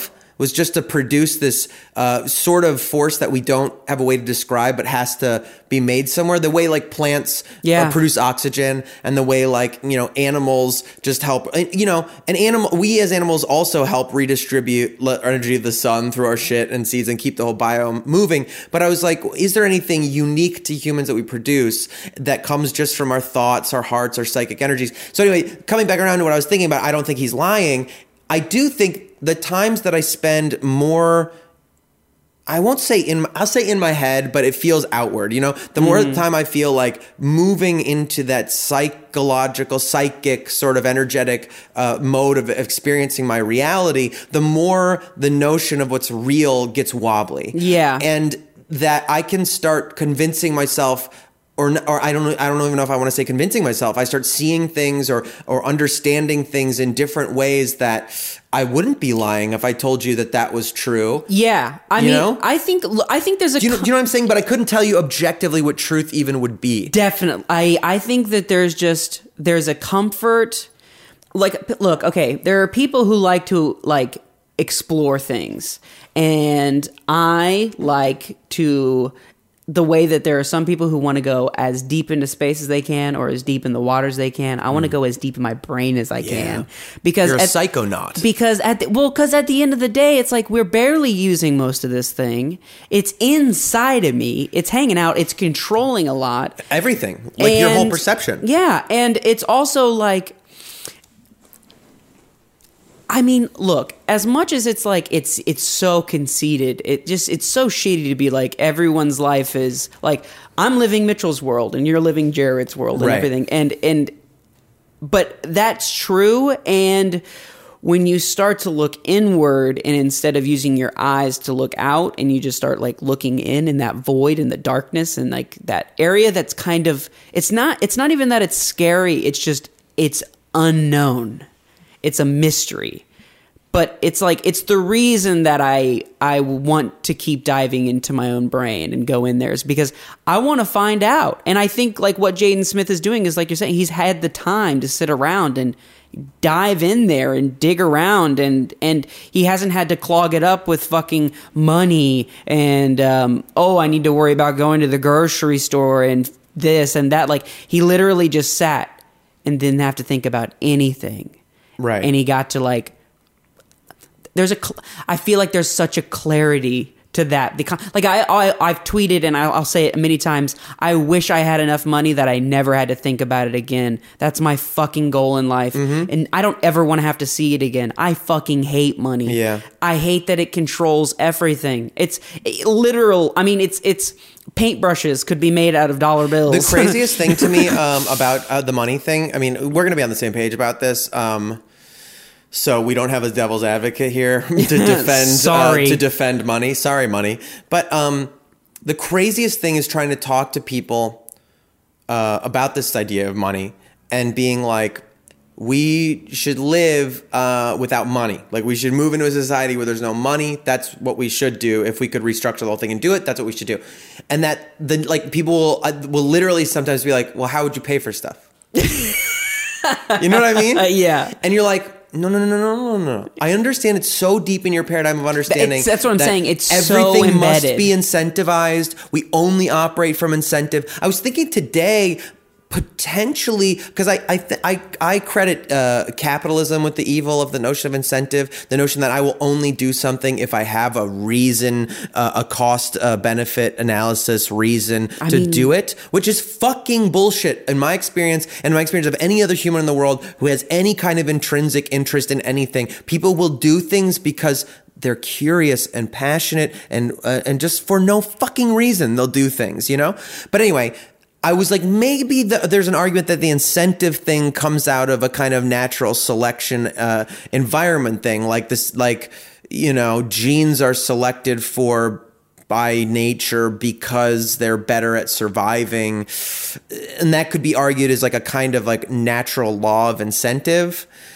I don't know. But I think that the way that our vessels only exist to shuffle around energy from the sun for other organisms, you know, I think our body might only be here existing, surviving to shuffle around whatever the sort of divinity energy of consciousness is that our vessel holds. Yeah. That like it's just to keep the vessel alive. And in attempting to keep the vessel alive sometimes really gets in the way of us experiencing our inherent divinity that we possess. Yeah, and I think that is something that I think a lot of people don't even realize is like going on. But I think so too. The whole like, you know, sheeple, but the concept of just like it's so mundane and they're so used to this like kind of this pattern, this repetition that they never stop to like think for a second like, well, what is actually going on here? Like you know what I mean? Like I'm having some epiphanies I feel like right now that as we talk about it. Well, because I just, especially when I moved to LA from Ohio, my everything about my day changed, you know, like, and I just I always say it's the year I monked out. I got quiet. The first year, and I learned a lot about myself and how I do things in a new environment, and how like, hey, my normal pattern's gone. Like the footsteps that I take that have been here so fucking long that I don't even have to think about it. They're gone. Yeah. And you don't realize like how comfortable you get in that until it's like you wipe it all up. You know what I mean? And there is that in your head too, in the process of how you think. So when you start to turn that shit off and you're like, okay, well actually let's think about this in a different way or the wrong way for a little bit. Let's play devil's advocate by ourselves for a little bit. You'd be surprised all of a sudden like what you come up with and like what you find that was bouncing around in there that you're like, shit. Yeah. Okay, wait a second. I actually love that. Yeah. Do you have any of those in your head right now that you that made you think of? I mean, and not to be on the spot. It doesn't. I think just the idea alone is interesting. I think currently, like I told you, I'm kind of going through a breakup. Not kind of, I am, and I think that's definitely putting me in a situation where I'm thinking as a single unit again. I've been so used to having a partner in crime, quote unquote, for a year plus now. And like all of a sudden, again, those footsteps, that comfortable path of doing things together all the time. Like I'm all of a sudden being reminded of like, oh yeah, you can do this alone again. And also you can redo it all. You just start fresh. Yeah. I don't know. It's just, look, I think a lot of people are afraid to like clean slate their brains every once in a while. Oh yeah, but that makes sense. I mean, like I so this whole idea, the thing where the evolutionary protections of the body versus like the divinity that it shuttles around. Because to me, in that divinity, that consciousness that it shuffles around, this sense of self that we. That's a car alarm, whatever. That sense of self that we have just inside of us. I think like that is the source of all that introspection. That's that dark, mysterious abyss you're talking about. That's where all these like new thoughts and things exist. But the thing, that framework around it that you need to peel back and like clear out that you're talking about is the instincts of the body that are there to protect you. I started to think of it as I'm Calvin and Hobbes in one body. That I am both. My body is this tiger, this like crazy ass tiger, and inside of it is this like neurotic kid with all these thoughts. And you know, sometimes sometimes the kid is the outside and the vessel is the tiger, and that's the true self, whatever. But in my personal understanding of myself, it came to be embodied by the wolf, I called him. That there was like the wolf is my body. I started to see it as like this little kid inside of me, like basically myself when I was a little kid. I pictured it as like a photograph of myself when I was young. And then this wolf, which kind of was like a German Shepherd-y dog or whatever, the wolf. And that sometimes the wolf, I think this is why I have so many physical practices too, is like I remember being in a really bad place psychologically one time, like really fucking bad. And I did one of my coping mechanisms, which I was like working out. When I worked out, I used to work at a gym. I had access to it alone. There were these mirrors on the wall, and I had a very bizarre like Gollum Smeagol experience where I was sweating. My heart's burning. I had gotten deep in this work. I was starting to like exercise some of these horrible feelings that I running from or trying to figure out. And I remember like staring my eyes in the mirror, which I still have weird things with my reflection. Again, this is the vessel, the sense of the person on the screen when you edit, a dissociation with that. And I was staring there and my body, the wolf, started talking to me like not me. It was weird. It was like I just let my body talk, you know? Yeah, you're having an inner monologue, man. But it was like weird and external, and my face was like literally changing. It was very weird, and you know, whatever. And maybe because I'd seen it and it was something I understood as a dramatic. But I was alone and just having this experience. And he told me that he said that he would always come back for me. He's like, my body's like, I'll always come back for you. And it was a very weird experience of like understanding this thing is fragile, this divinity. It's precious and it's like fragile, but it's beautiful and it's the source of all the good things that people make. And my body, this like scary wolf that like works on itself and makes sure it's strong and does all these things, is like, hey, I'll take the fucking reins if you ever need it. And it'll take it with aggression, and it'll protect me, and it won't be that nice to everybody else necessarily. It'll be selfish. It'll do what it needs to do. And that might not be the thing that shepherds my inner child and divinity to its most noble heights. Yeah. But it'll keep it alive. Definitely. You know? Yeah. And it takes a practice of getting in touch with that thing, because that's the source of money. That's the source of like violence. That's the source of cruelty of parents that truly just want to make sure. I think that all comes from some place of like, well, I have to be hard on my kids so that they survive. Mm-hmm. You know, and sometimes it's paying their own wounds forward, and there's a lot of other reasons. Boy named Sue. Yeah, but I think it really is that kind of a thing, and that is the experience that we have with our own, where our body is like a parent to our own inner child, and is like sometimes needs to shut that fucking dumbass little like lovey-dovey source, you know, energy source down and be like, hey, I gotta fucking protect you right now, okay? We gotta make money, we gotta take things seriously, we gotta look serious, we gotta look like a grown-up. We have to fucking buckle down and have a life and be normal, okay? Because this is real and life is real and it's dangerous out there. What if you end up homeless? What if you end up fucking crazy and homeless, okay? I need to do this. And so it like makes that voice, you start burying it. Yeah. And until you can learn how to talk to that and say to the wolf and go, this is what I had to do. I had to eventually realize I couldn't shun the wolf, because the wolf will never go away. The wolf will rip itself back into my life. That I had to get to this place where I was like, wolf, good boy. Thank you. Thank you for, I know you're trying to protect me. You don't have to be mean to these people anymore. You don't have to take a bite out of anybody who loves you anymore. You don't need to do that. I'm getting it together. It's okay, calm down. I'm going to be in charge for a little while. And only when I could start that conversation, because the wolf also likes to be out. They go, oh, good. It's very anxiety inducing to like be hackles up all the time, trying to survive in this weird reality. Yeah. And they get to rest. And then you get to really enter that weird existential space of what the fuck am I? What are we? What are we doing? What am I doing? Yeah. And beautiful things happen there. And you know, I think it's just, there's something nice to know also that if you get too far there, the wolf's going to be like, hey, where are you going? Yeah. You know? Yeah. I mean, I definitely feel, you know, okay, the way I've always felt like it is, you know, when you're editing a photo and you can like separate the CMYK or the colors, like the yellow and the blue and the yellow. Yeah. Is I feel like when I'm walking, those three are in constant sync. But every once in a while, the blue, he walks a little slower. And then you see the yellow, and then you see the red. I really like that. But like, that's how I see it. I'm just putting in like my vibe. Yeah. Because every once in a while, blue notices, hey, I need to catch up, or red starts running away, or, you know, it starts to warp a little bit to the side and you start to see my edges. Yeah. And I think that for me is how I go about it, where that's how I let myself go every once in a while. Is I really try to separate and peel back all those kind of like those layers, those colors, and be like, what is that? You know, like, what is this, the red? What is the blue? What am I trying to do with yellow? When they're all together, what am I trying to get out of it when you look all the way through it? You know what I mean? Do I want you to be able to see through it? You know, like I joke all the time that I want to be clear, like a plastic bag, because you can't read me at all.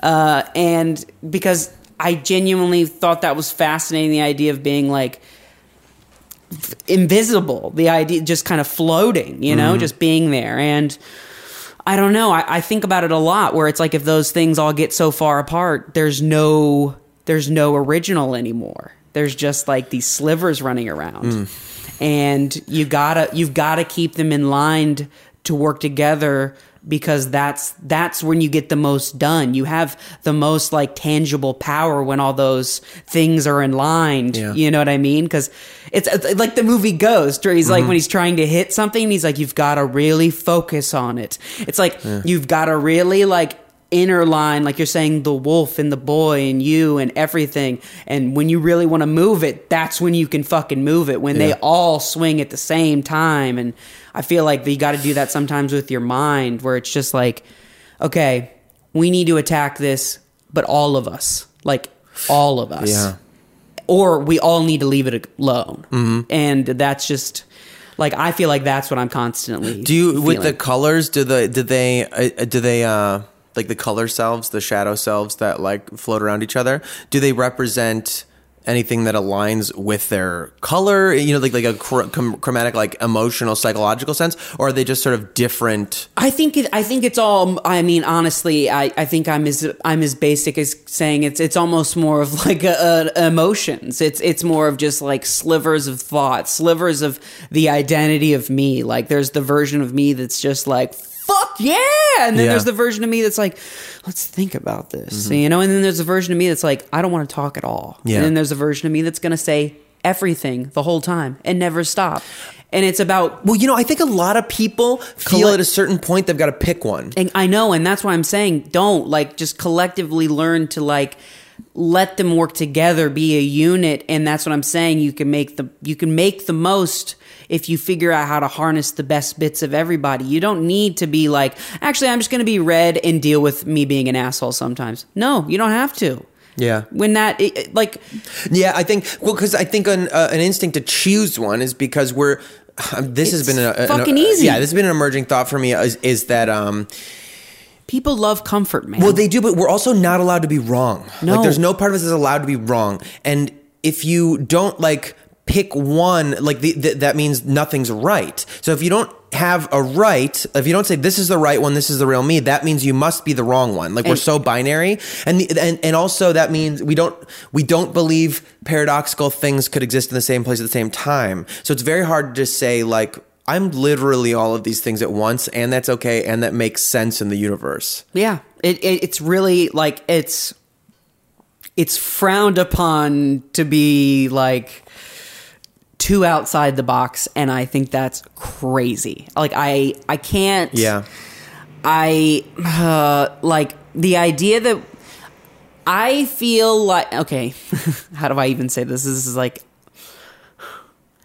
I feel like we've come to a halt in a universal, oh, we're done. And I'm like, no, we're fucking not. Like, I feel like everybody thinks that we've hit it. We've peaked or some shit. Like, as us as humans, we're like, we did it. We fucking did it. And I'm like, no, man, we did not. 200 years ago, we didn't have cars, okay? Fucking, we did not do... Let's keep going. Let's keep Elon Musking, okay? Like, because I just feel like so many people just look around and they're like, yeah, this is good. I guess this is how it'll be till the sun burns up or whatever. Yeah. And I'm like, no. When the sun burns up, we better be like conscious floating.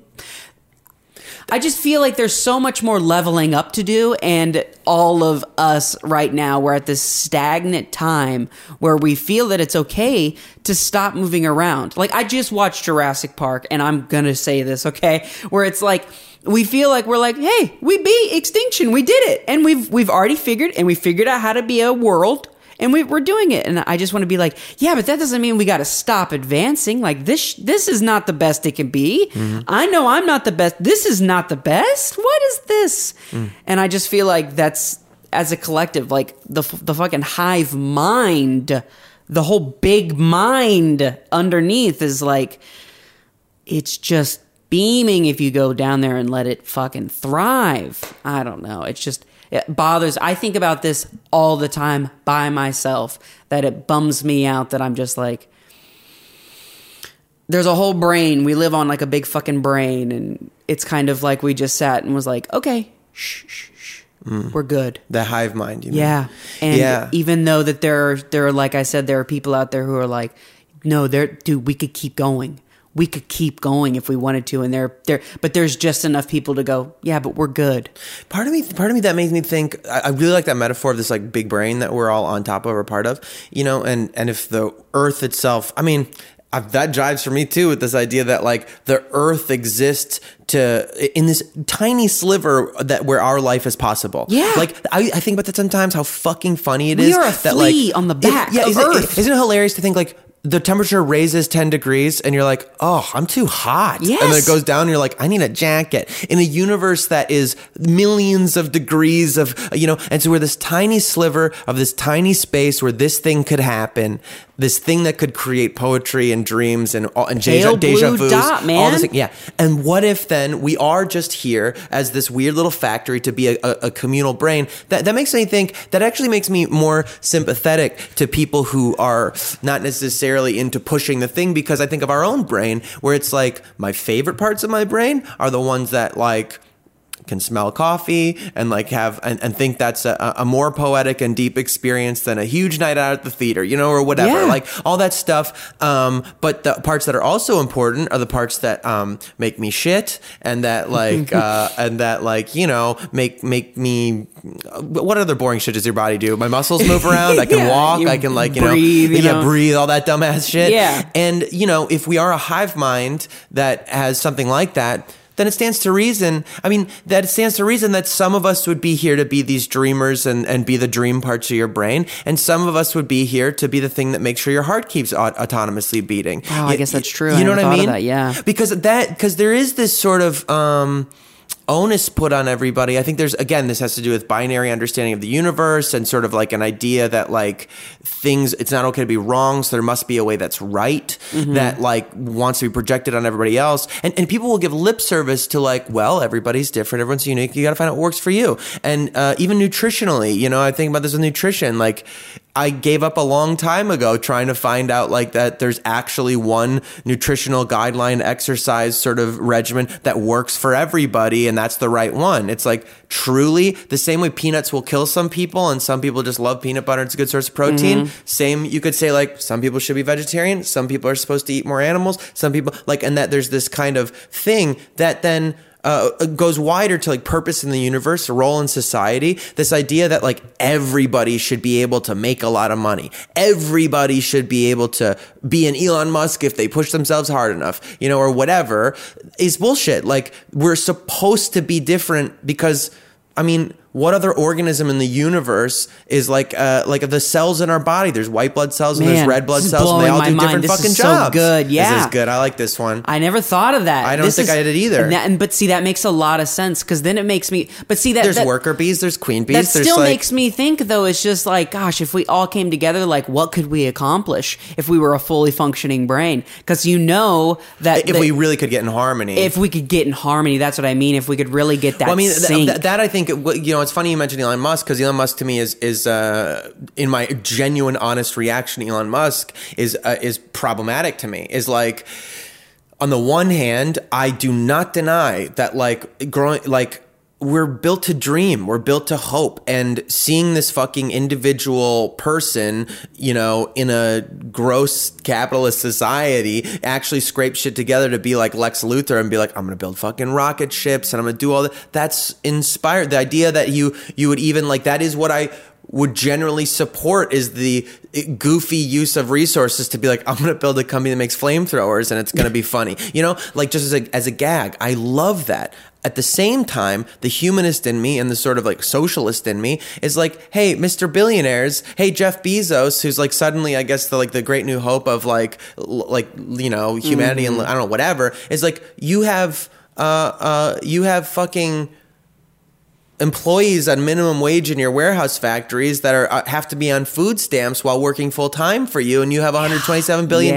So it's like these billionaires, I'm like, I love that you're trying to get rockets on the moon and that's got to be fun for you and your weird experiments, but also, you know, why don't you just raise the floor for everybody a little bit? Why don't you like take some time? You know, I saw something that was like Jeff Bezos is $127 billion or whatever. It would cost $55 million to fix Flint water system. You know what I mean? Like, and you start to go like talking about harmony, man, again, you know, in this idea we were just looking at, yes, some people are going to fucking be screaming out in front of the pack, doing the things that they're doing, dreaming in the stars or whatever. And I love that. But you're also like, oh, fuck, it would be so cool if this getting in harmony as a brain could happen. It would be more likely to happen sooner if you raise that floor. Yeah. You know, if we get, the closer we can get everybody to a Jaden Smith status where like you just got to hang out and think and dream and see what you want to do.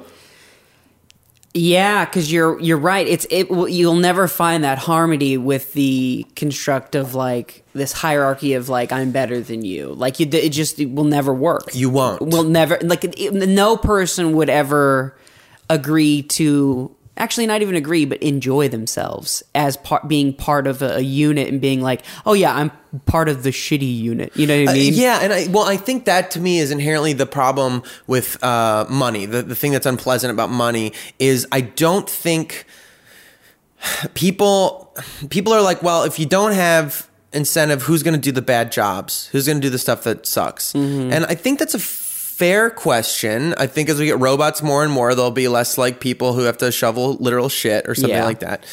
But even barring that, the value placement that money creates, saying it's better to be a CEO, it's better to be a celebrity than it is to be a bricklayer, than it is to be an office worker, or something like that, to me is like, well, two things. One, I do believe we're at a place resource-wise that if we just wanted to and distributed correctly, and figured it out, like, you wouldn't have to do anything if you didn't want to. Like you could just live in a house and think about shit and have food to eat and write it down. I love that in like the early 50s, it was all like, in the future, men and women won't be working more than 2 hours a day. Yeah, because, which we could be doing, but we have this illness. Instead, it keeps getting longer and longer. It's crazy. Like that's like all that stuff too. That's like, oh, our workplace has like chefs on staff and massage tables, like Google and stuff like that. All those things. That's a trick so that you don't leave the office.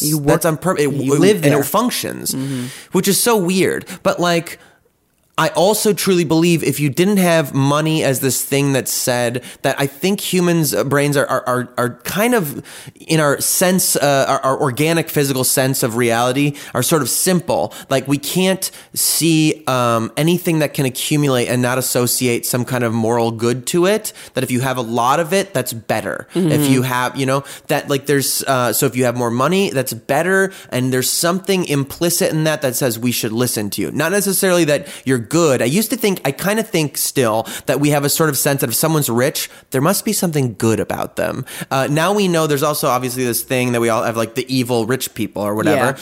Yeah. But we still like listen to them and pick them as leaders. And this thing creates this false idea, a false metric of who is the one that should be listened to, should be in power, who is good.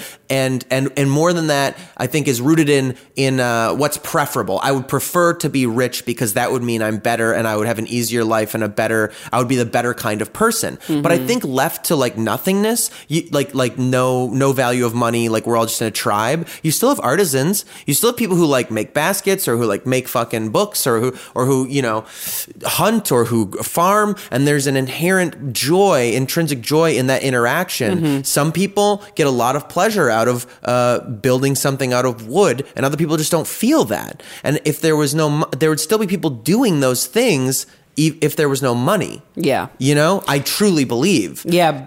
It's just if you allowed that person who enjoyed just building to be like, yeah, just build for the rest of your life and you'll be fine. Just keep building houses and you'll be fine. Would they do it?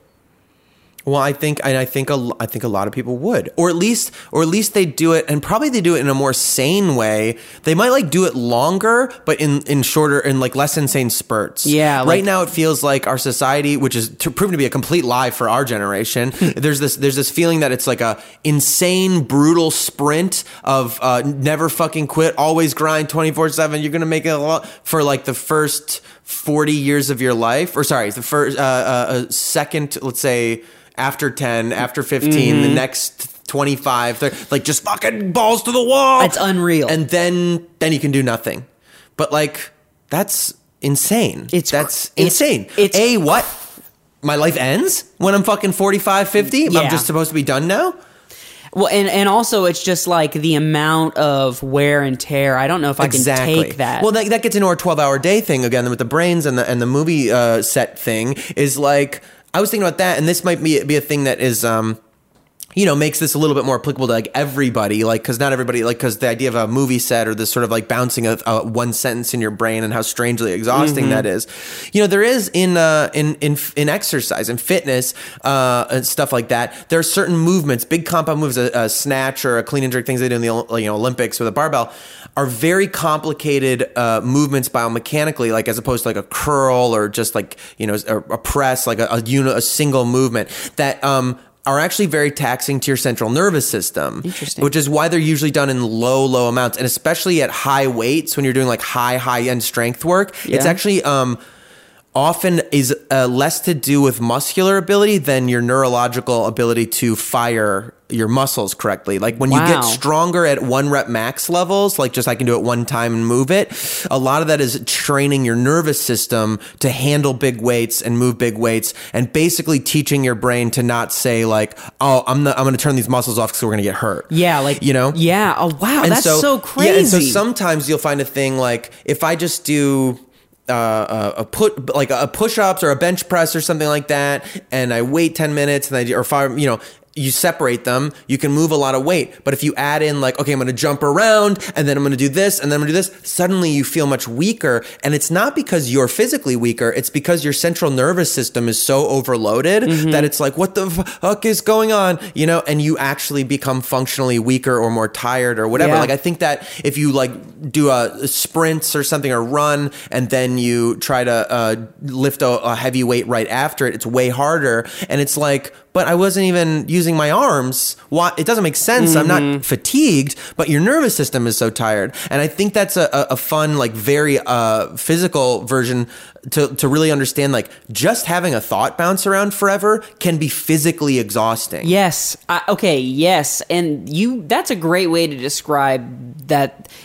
Like, when when I have like an idea or a project and it is still just like a concept or paper, it's always so interesting to me when I'm trying to describe to people how exhausted I get when I seem like I'm doing nothing with it all day. I think it's like traveling. You go for a flight and you get to the end of the flight and you're like, I'm so fucking tired from traveling all day. Yeah, it's because you just thought. It's like, what did you do? What did you do? I sat in a lift to the airport. I walked a little bit. I sat on a plane for hours. I walked a little bit. I laid down in my hotel. And you're like, I'm so tired. But I think the input, new environments, potential threats, like moving stuff around, keeping track of schedules. Where am I going? I'm worried I'm going to be late. I might not make my plane. Oh, I got to take my shoes off. I got to put them back on. Blah, blah, other thing.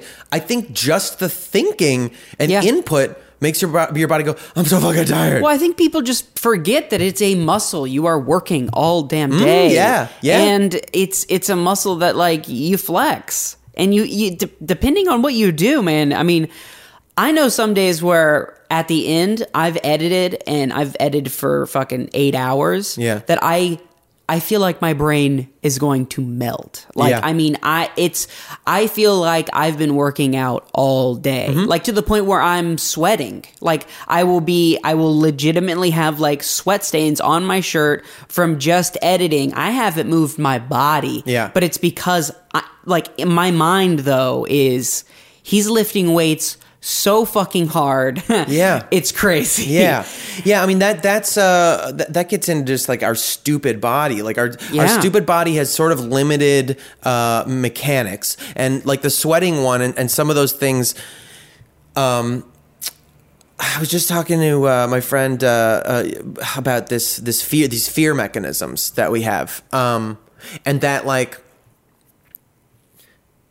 We call it stress. People don't call it fear; they call it stress a lot of the time. Yeah, it's because it's easier. It's easier. It makes you feel less weak if you say I'm stressed. I also think it's because it seems less insane. There's something like that feels so like what's the word? You feel out of control. It feels so like Baroque. It feels so like I'm writing a Norse fucking poem or something when I'm like. I'm dealing with fear today. Yeah, like I'm in a lot of fear right now. Instead of being like, I'm just stressed out. Instead of being like, my body thinks I'm going to fucking die right now. Yeah, but and I'm telling it I'm not going to. That is exactly what being stressed is, though, is this feeling of your body, like your insides.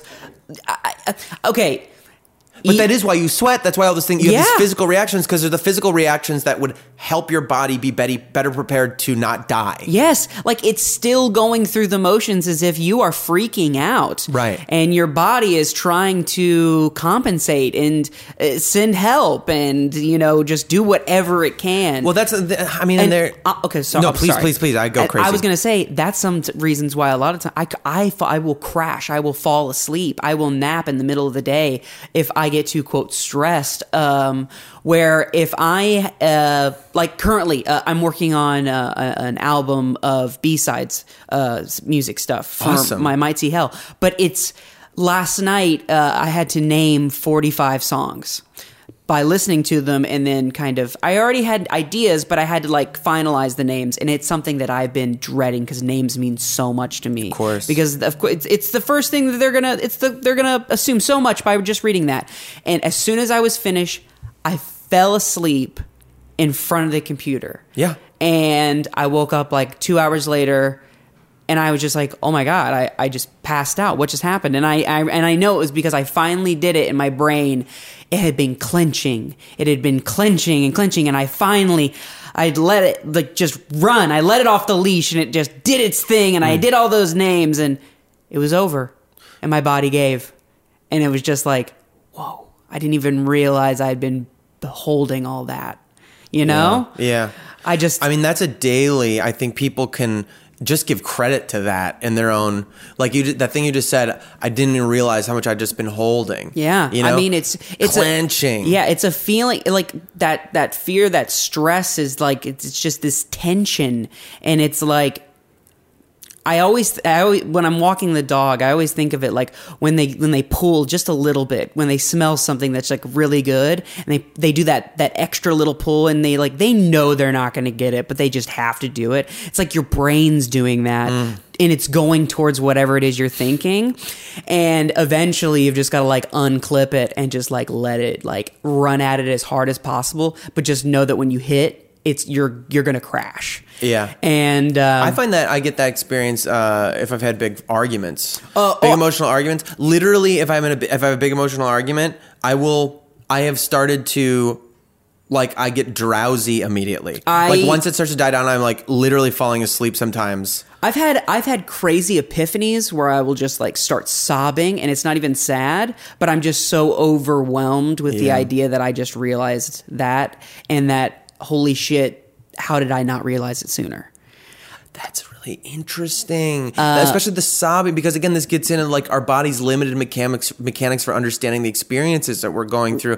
Crying is typically a response. I have the same. I guess I associate it now. I cry kind of easily and sort of unexpectedly at things. But then there's things that you'd expect to cry at that I don't. I don't know, but me neither. I think it has to do with a sense of scale of mass. That if I experience something, that tends to be my experience. Is that it's enormous. I'm seeing something, I'm experiencing something just so vast and unknowably infinitely large that you when touching that, my brain just goes and you start crying. That is exactly what it is. It's when my brain accidentally pokes something and it's too hot and I just can't help it, and my eyes I always say it's just my eyes just start sweating. My eyes just freak out. Because see, here's the thing too, is I will say, because I've been dealing with this because I was I cry easily, but I don't cry at movies like you're saying. So a lot of times people are always like, what is going on with you? Why are you about to cry right now? And I'm like, sorry, my body I'm very emotional right now. And this is the only way that I can extract that emotion without actually losing my mind. Yeah, I fucking feel that. I feel like it's a release, it's a pressure valve. It's my body has to actually physically pump something out to get it out. It needs to just leave me, and it's going to do You're it. Exercising it. Yeah, and the first time it ever happened, actually, it was so crazy, is I was getting super in trouble in school, in high school. I was like that shitty, jokester, punky, stupid kid, and I got fucking reamed one time and so much trouble, and it was by accident. I did not mean to. Yeah. And as soon as I got called to the principal's office, he started talking to me and I started crying. And he was like, I'm sorry. You're the asshole of the school. What are you doing crying in the principal's office? Like, you're, Right. this is so not what I was expecting. And I looked at him and I was like, I don't know what's going on. I'm sorry. I've experienced that. And that's so weird. And it was I remember that day I had to I had like a realization where I was like, wow, my body cries when it doesn't know what to do, when it's it's just overzealous and it's just like too much. And some people run and some people scream and some people do this and turn red. And I just like, my face doesn't even clench. It's just water comes down. It's weird. Yeah. It's weird. I and totally get that. Yeah. Like I've tried to explain it and come up with a phrase because I'm like, it's not crying. It's like releasing. It's weird. I feel like my face is just kind of like sad puking. Yeah, but even sad isn't like it exactly. Because it's not always sad. It's literally just like. That's funny that you say puking, by the way, because I used to think with acting and stuff like that, so, like the initial like civilian question, especially when I was younger, was always like, especially from younger people, was like, so can you cry? Can you just like cry? Can you cry? Yeah, pretty much. Like, can you cry? And I would be like, yeah, but I can like barf and sneeze and stuff too. I can shit my pants now too if you want me to. Like, I've seen people cry in performances and you feel nothing for them. You know they're just turning it on. And also like the idea, like if a script says they start to cry or something like that, that's fucking dumb. Never put that in a script. You can put that in there, but I'll just know that the proper way to interpret it is always going to be like, that's the feeling, tone, and experience of what's going on. Exactly. Because some of the most devastating, sad, horrible, grieving moments of my life there's been nothing. It was coming dead out silence. Of me. Yeah. I mean, wow, that was good because it's like that also goes into saying like, yeah, some of the actual moments where you think a person would normally be going through like a crying, grieving kind of moment. I mean, I play it like a comedian, you know, like I mean, and those are maybe some of my best days. My funniest jokes are told on those days, and you have no idea it's because it's fueled by this sadness, this rage, where it's just like, oh no, I'm making me laugh right now, man. Yeah, I mean, you're like you're a love machine. Like you're like you take things into your Starbelly Sneetches machine or whatever. You take things into one end and then you spit it out this other thing. I really think that's again getting into that sort of like, if plants take in carbon dioxide and spit oxygen out so that we can all like have other organisms be alive. It's like there's something in me that says the best version of humans is you take in grief, you take in the sadness and horror, and you take in even physically, you take in this gritty, worldly, earthly experience, muddy experience of life, and then you turn it into laughter, comedy, humor in the universe, a kind of love, a kind of appreciation, and a sense of beauty. And that's divinity to me. That's God in shorthand for me. Yeah, I mean, and see, okay, and this is actually a thing that we were talking about that got cut off in the beginning, which is like what you were saying, the idea of God, like how people are afraid to say God just because it means political things, so and like, you mean like a Catholic church God with a big fucking so you're beard? A religious person? Yeah, okay, never mind. Bye. Yeah, you must not like gay people very much. I was the super same. I remember I was like, I would love reading self-help books, and then when they would be like, and then I turned to God, and I'd be like, fuck, I hate this book. Well, this is 12-step stuff too. I did Al-Anon for a little bit, and I'm just like, and people get really uncomfortable at like that you surrender yourself before God, and it's like, and a lot of them say now a God of your understanding or something, so that you to get clearer about this. To me, with 12-step stuff, humbling yourself before it and saying like, this problem is bigger than me, and the thing that's going to help me fix it is bigger than me, and it being called God in shorthand there, to me, is part of the first like hurdle to get over in getting your ego out of the way. Yes. And if you can't get over that, a fucking word that is connected, and you can't get a personal relationship to whatever that sense of bigger than you purpose, whatever thing you're part of, then good luck fucking getting over your problems. Well, yes. Yeah. I mean, like they might as well just be writing the word sun or universe. I mean, Yeah. and that's I think that They might as well write the inexplicable scientific energies and forces we can't tell you about yet. They might as well call it flying fucking spaghetti monster. Yeah, or dark matter. I just call it dark matter a lot of the time now. It's kind of related. It just feels like it makes sense right now. But I was just talking to somebody about this, and I was talking about the idea of the band Yacht. They had this the Secret Teachings of the Mystery Lights was this little book that came out with one of their albums that I really took keen to, and one of the reasons why I got these triangle tattoos is because it kind of has like a layout, like a guide way, it teaches you a way to live your life as you are universe. You are a little universe. Yes. And I just want to say this just to put it out there again, because I really it helped me so much realize, like, okay, yeah, I am a thing on a thing on a thing. It all is small. Everything is meaningless. Fuck. But if you think about it in terms of, okay, so I'm the little Mitchell universe, you know, all the little things around me are my little moons and all this stuff. And, you know, like, and I take care of it, and I actually like love it and work on like kind of keeping the universe in line the way that the universe keeps us in line with everything, you know, like a smaller scale version of what's actually going on. You get this, I remember feeling this purpose where I was just, I felt better, and I just felt like, oh, that's what I'm doing, is I'm controlling all this, and I am a sun.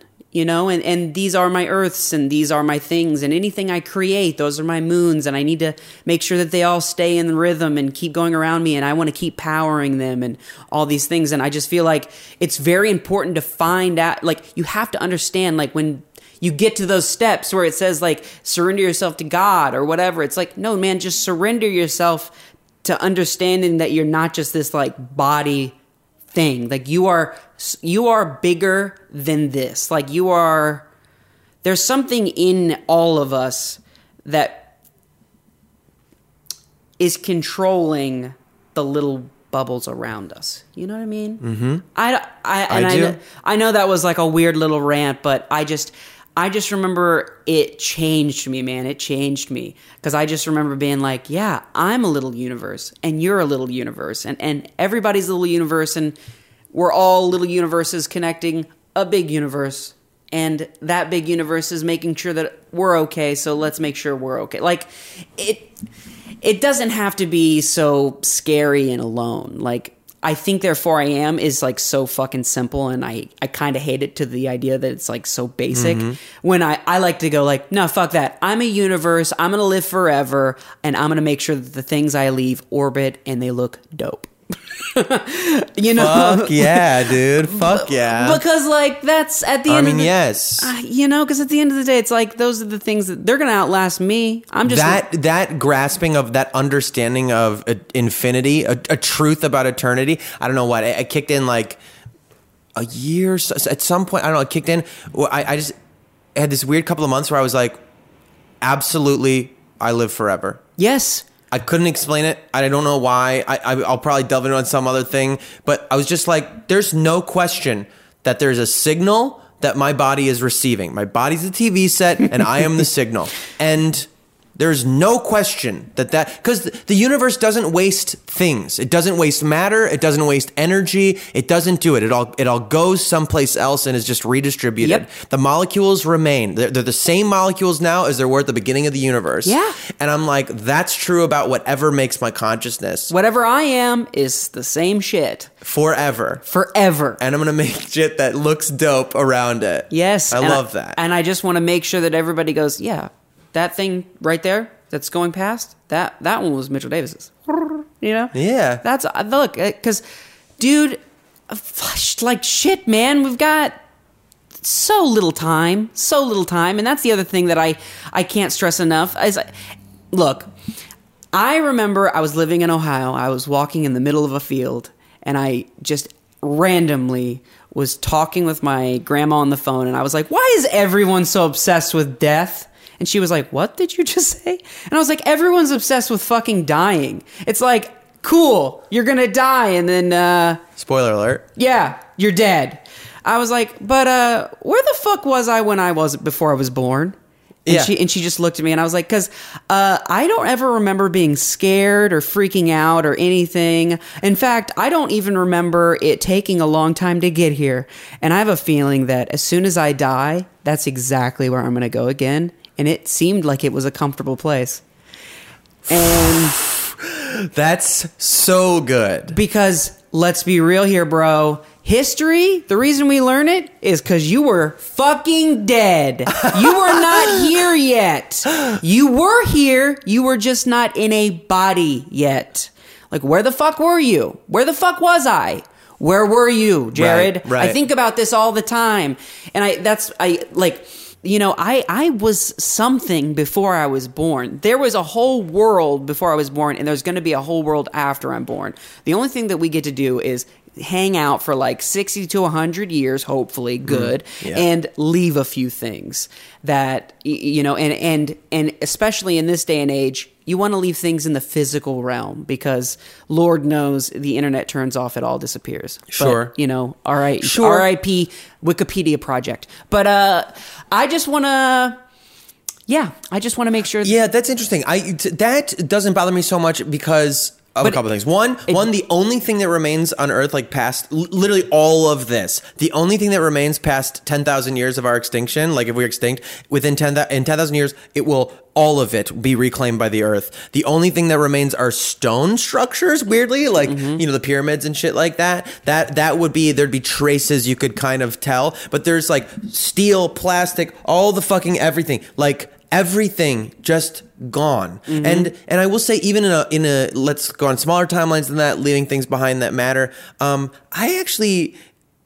don't know. Maybe it has to do with the connection to this feeling like in my moons of my universe, of my people floating around me, these other like are just such brilliant galaxies and things that like. I feel that parts of me will remain here just in the ways that maybe I did something that impacted someone positively one day. Maybe I said something that gave them a new thought that they went and made the things that will really last. And I am so strangely comfortable with the possibility that my passing, my disappearance would be unnoticed. It's not a physical... But somebody else, but something... It's like a pay it forward situation. Yeah, I was part of it. I was part of it. And also not just that, but I often think all time is on top of itself. So this idea of like, where was I before now? I was here. I was just never, this was where I was. Yeah. And there was no like, oh, I had a previous life.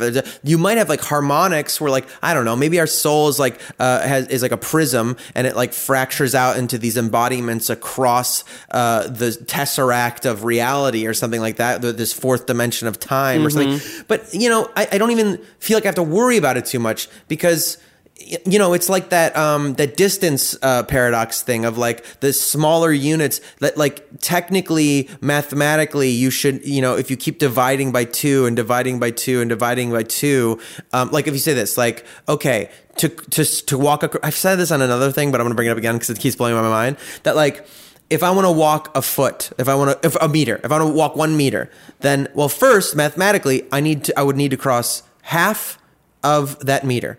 And then I would need to cross half of that meter. And then I would need to cross half of the meter. And then I would cross half. And technically, in the attempt to keep finishing crossing half of whatever remains, you will never reach the end. Well, it's a fractal. I mean, and yet we reach the end. Yeah. And yet I just take 2 steps and I've crossed a meter. And I just love that thinking that like there's something mathematically wrong in the universe or mathematically wrong in our understanding of the universe that says something that should be utterly impossible, crossing the infinity of a single foot of space, is something we do all the time without thinking about it. Yeah. And there's something beautiful to me about that understanding that we do something literally impossible, completing infinity just in breathing and walking across a physical space. I mean, just affecting each other. Just this podcast, someone could listen to this and forever refer to this. That's correct. I think about this shit all the fucking time. There are stupid little, like... And just, it could be,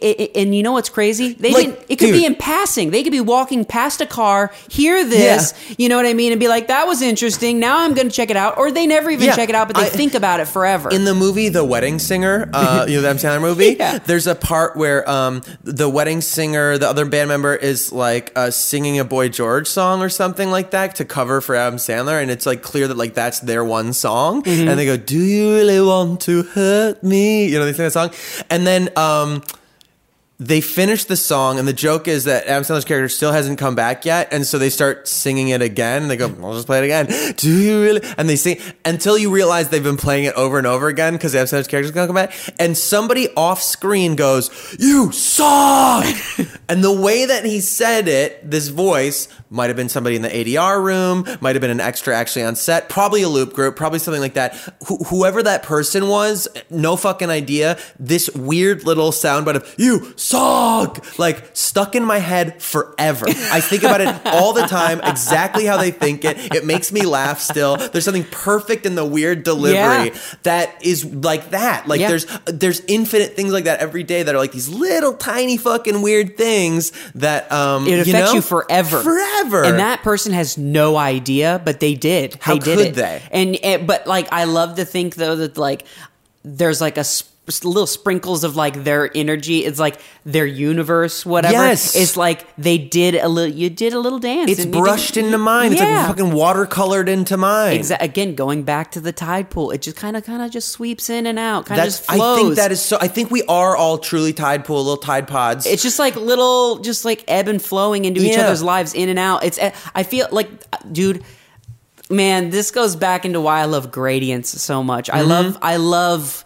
Where does the color end and start? Yeah, where does something start and begin? Like I love fractals. I love the idea of like measuring things. The concept of like, hey, can you measure this? Well, actually, you can never get to the edge of something because it keeps getting smaller and smaller and smaller. And it's like, well, it just looks. Dude, I was messing around with Twitch streaming, you know, and using broadcast software that's screen capturing, and it screen captures with your video camera. And just infinity. Just that is like, what the fuck? Yeah, like if you think about it for half a second. Yeah, you think about it just too long. Yeah, you're like, nope. I mean, dude, that is the same thing as deja vu, and we all just go like, I don't know. Like, wait a minute. This casual thing I can just do without thinking about it. I can actually do it just by putting two mirrors on either side. Yeah. That's infinity. Yeah. That's literal infinity. I mean, like, it doesn't stop. Like, if I could keep magnifying, it would never stop. And what's even weirder is I like to imagine that there's the future me's in front. Yeah. And I'm just the old me that I'm seeing being caught up. Well, that's literally true, actually. I know. I mean, okay, the craziest thing. But who saw Oh, my God. See, that's what I'm saying. Yeah. See, because it's like, this is like the notion of time. I just think it's interesting too. Like anything you see is in the past. Mm-hmm. Like the time it took for the light to bounce and come back to you, it's in the past. And not just that, this is the thing in the physics, I guess apparently I heard one time that like physicists and scientists like hate when fucking artists and armchair philosophers like take their physical principles of the universe and apply that to some spiritual concept because they're like, you're not getting the point. That's not what we're saying. Yeah, we're not trying to prove that. But one of them that I love is the idea that, you can't observe a thing without affecting it. And that comes from literally because they're trying to measure particles of like quarks and shit, and just by observing it, they're bouncing photons off. They're bouncing, and those photons affect the measurement, which is fucking insane to think about. But like that's us every fucking day. Every day, you're just you're bouncing somehow. I mean, that feels like a physical proof almost of our tides like interacting. I mean, like even right now, this conversation is getting embedded in these walls. You know what I mean? Oh, well, that's a whole nother. I mean, I agree with that. I believe haunting is more about that, is more about a repeated ritual over and over. And if some true horrors existed somewhere that like, or good things though too, there are places that are imbued with a kind of like love and a generosity of spirit that I really think that that's true. That like you can. Well, I mean, look at vinyl. I mean, we etched music into a piece of plastic. Wow, that's fucking good. And I mean, like, even right now, you have a wood table. Here, check this out. As I'm talking, I'm scratching your wood table, and it's recording what I'm saying right now. You could play that now, that scratch. And I mean, even though that's fucking weird, man. Yeah, but like that's all it is grooves. And so, like, me talking, erosion is happening. Like, my fucking God, dude. I never put together till right now that a groove, like, yeah, that's a groove, is a literal groove. Yeah, when like, someone says, man, that's groovy. It's like a cut channel into something. It's like the same word. That's fucking really weird. I never put that together. Yeah. You know what I mean? Because you just go like, yeah, it's a groove. Oh, it's a groove. But it's literally an actual groove, a little mini canyon, a little like scratch. Oh my God, that's fucking crazy. A record scratch. So dumb. Yeah, because you scratched it. Yeah, dude. Wow. But, yeah, I mean, but that's what's happening. Like, I mean, a great example, and this is another thing. Excuse me. This is another moment of like small life scenario where I realized, like, oh, there's more going on than meets the eye. Is when you go to an abandoned house and you look at the windows, and the windows are thicker at the bottom and at the top. Oh, I love that. And it's because glass is slowly moving. Yeah. It's actually a liquid. Yeah. And it's moving it's moving all the time. And I remember being like, that's fucking not true. And then someone was like, no, go to an abandoned house, look at the bottom. The bottom of the window will be so thick, and the top will be so thin and brittle. And I did because I genuinely didn't believe it, and I just remember it changed the way that I saw time. I was like, oh, yeah, everything is actually not what it seems, and on a microscopic level, oh fuck, and I was like a freshman in high school, and I remember, like, it was just, that was like a spirally little moment where I was just like, and now I'm an artsy boy. But it was just like, I mean, it only takes moments like that, though. Just like little moments, you know, just someone just, I mean, and they were saying it offhand. Right. They were just being like, you know, proving a theory about erosion. And I'm like, wait. Yeah. What'd you tell me about time and glass and what? I think it's got. Yeah, these are probably old enough windows, because I think newer windows don't do it as much. But like, definitely, I don't know. Blows my fucking mind. I like to think that we're all doing that. We are all. I mean, we definitely are all doing that. That's what cancer is. I mean, not to be morbid or whatever. That's what aging is. That's right. That, like, we're not supposed to age. Like, our cells are supposed to perfectly recreate themselves. There is a thing inside them that self-destructs and starts. Cancer is. As soon as you're born, you're dying, dude. Cancer is just cells that mixed up a little bit. It's a computer bug, you know, and started recreating itself in the wrong direction. And it's like, it doesn't know. I don't know. There's some, that's fucking crazy. It's literally early days Pac-Man, where you couldn't control him completely. He had a little bit of self. You know what I mean? But artificial. Dude, that idea, like our body, our sense of this one singular thing is actually billions and billions and billions of things with their own sort of agenda that work in concert for a very limited period of time. And you think it'd be crazy for all us humans to do that for the Earth? Right. You know what I'm saying? Right. It's like, but we ask the same thing of our body every day. Every day. You have billions of living organisms in your stomach that decide if you have enough serotonin produced to make you feel happy or not. And you know what's really sad about all this? And this I'm about to go crazy, is like, I just got finished watching Blue Planet 2, and you see like how underwater, like, all these beautiful animals live in harmony together and actually have like learned to adapt, and species that shouldn't even hunt together have learned to hunt together or work together, or they now know that they should travel together because they work well. And there's no benefit other than, hey, this is pretty cool. Yeah, this makes it so that underwater it's better. Yeah. And all right. This is one of the parts where I was talking about where I screwed up and it just stopped recording. So there's a little jump here that doesn't make any sense. And now we're going to return to the next part where we were talking. I don't know where it ended, and we referenced that. Okay. Go right into the wrap up, boy. All right. I don't know where we died on the last one, but we died at some point.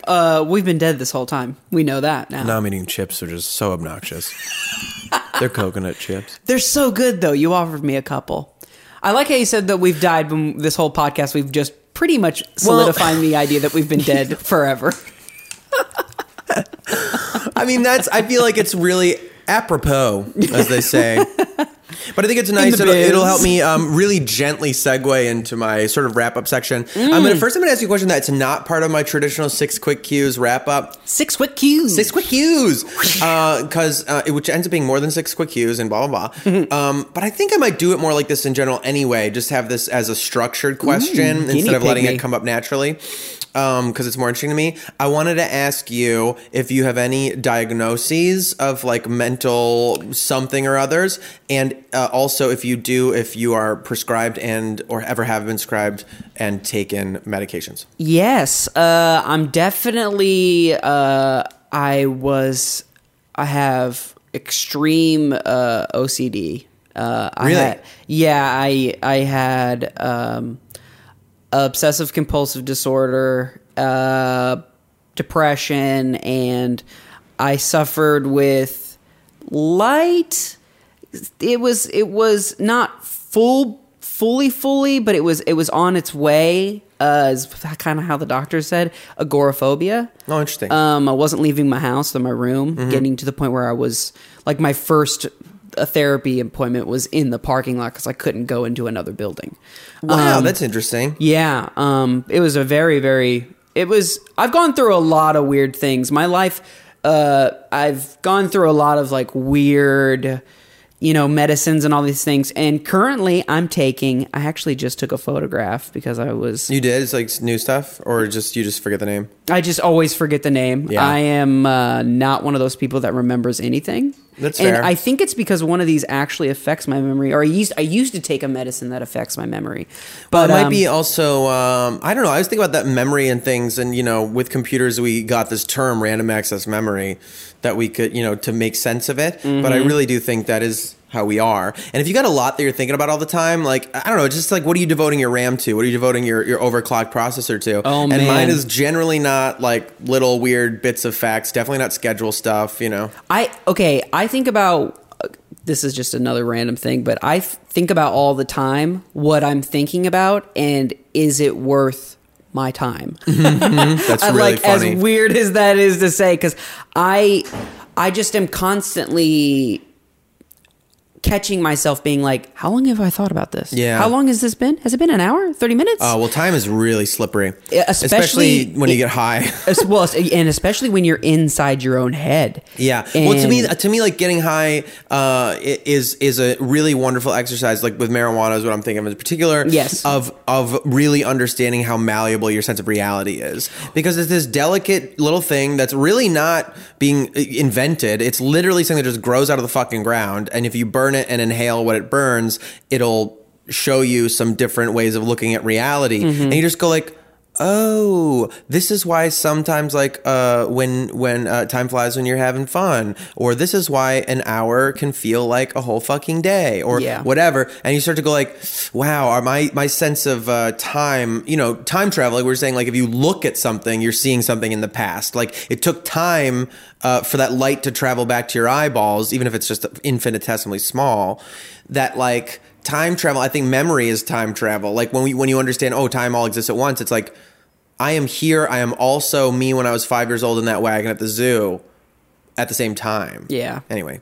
I also love the idea, the concept now that we have movies and video, because I like to think like once I'm able to project those kind of memories, these like, okay, so it's the same, because we're in this, it really is a portal into the past, because we are getting into this realm where it's like we have 3 cameras in the mid, like corner, and then you put on a VR headset and you're in a room with another person, and I'm just like, okay, well, what if that's been going on for 200 years and that person, when you put your headset on, is actually like your dead whoever?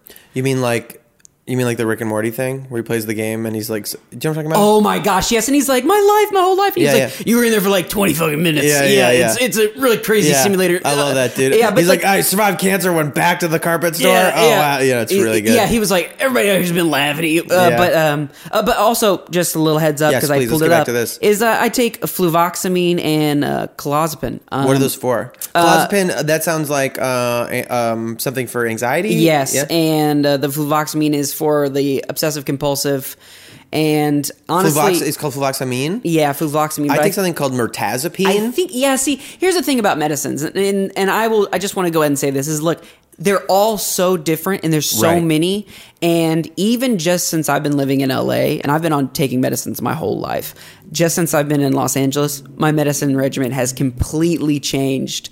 Do you experience are you on a good one now? Do you like your current? I'm really enjoying and feeling good with this now, but like, it's just medicine is constantly evolving and changing, and also like the concept, like I'm in a state now where marijuana is legal, and that like I like smoking just so that I feel I honestly just feel level normal. Yeah. Like I think it's really funny when people they are like, oh, you smoke weed, you get fucking high, and I'm like, actually I'm not stoned. Yeah. I feel comfortable. I actually feel like comfortable, and that's what I'm craving, is that feeling of like, yeah. Well, that's also you really have to understand people's bodies are impacted so differently by different things. Going back to, I will always use it ever since I had my dumb peanut epiphany that peanuts kill some people and other people just love peanut butter sandwiches, is like, truly, I mean, that's me with my ADHD medication. It's an amphetamine. It says on the fucking bottle of the, the what do you call it? Generic. Yeah. It says whatever kind of methamphetamine or something. That's not methamphetamine, but it's another kind of amphetamine. You're like, it's speed. It's cocaine. Yeah. And, I'm transparent about my experiences here. I remember trying cocaine for the first time and being like, this is great. I feel normal. I feel like the universe is going as fast as my brain goes. Not necessarily like, oh, I'm so much faster. Like they're just clicking into the same speed. I'm normal. And you realize, which also was why I was like, I did a handful of times and I was like, I got to be fucking careful with this little demon because I will die for this thing, to feel normal, which is such a hilarious idea in itself. I know, just the concept. I have found the normalcy is just about walking through the world. I haven't lost, as I'm on a very low dose of this speedy thing to help my brain feel normal now, that like other people take it as a recreational drug, or like, I just got a lot of tests to get through, studying to do, let me get some Adderall. It's like, dude, it works for that for some people. For me, all it does is allow me a little bit more access to my thoughts and connecting my thoughts to actions. That's how I really feel it. Like, and just understanding that. So what you're saying, like with the weed and stuff, obviously also different cannabis strains do different things and have different measurements of different chemicals. I take CBD rubs like that, just for muscle problems. Oh, I mean, like it truly is like a magical thing. CBD for my insomnia has changed my life. Like some people would smoke weed and I'd be like, getting fucking high, bro, and just think, but understanding that it impacts people's bodies so differently. It helps people's seizures, helps people with cancer. Like, it's totally reasonable that there'd be this thing that is like, helps you just, to me, it's like, it's not about, oh, it's bad to be weird, it's bad to be crazy.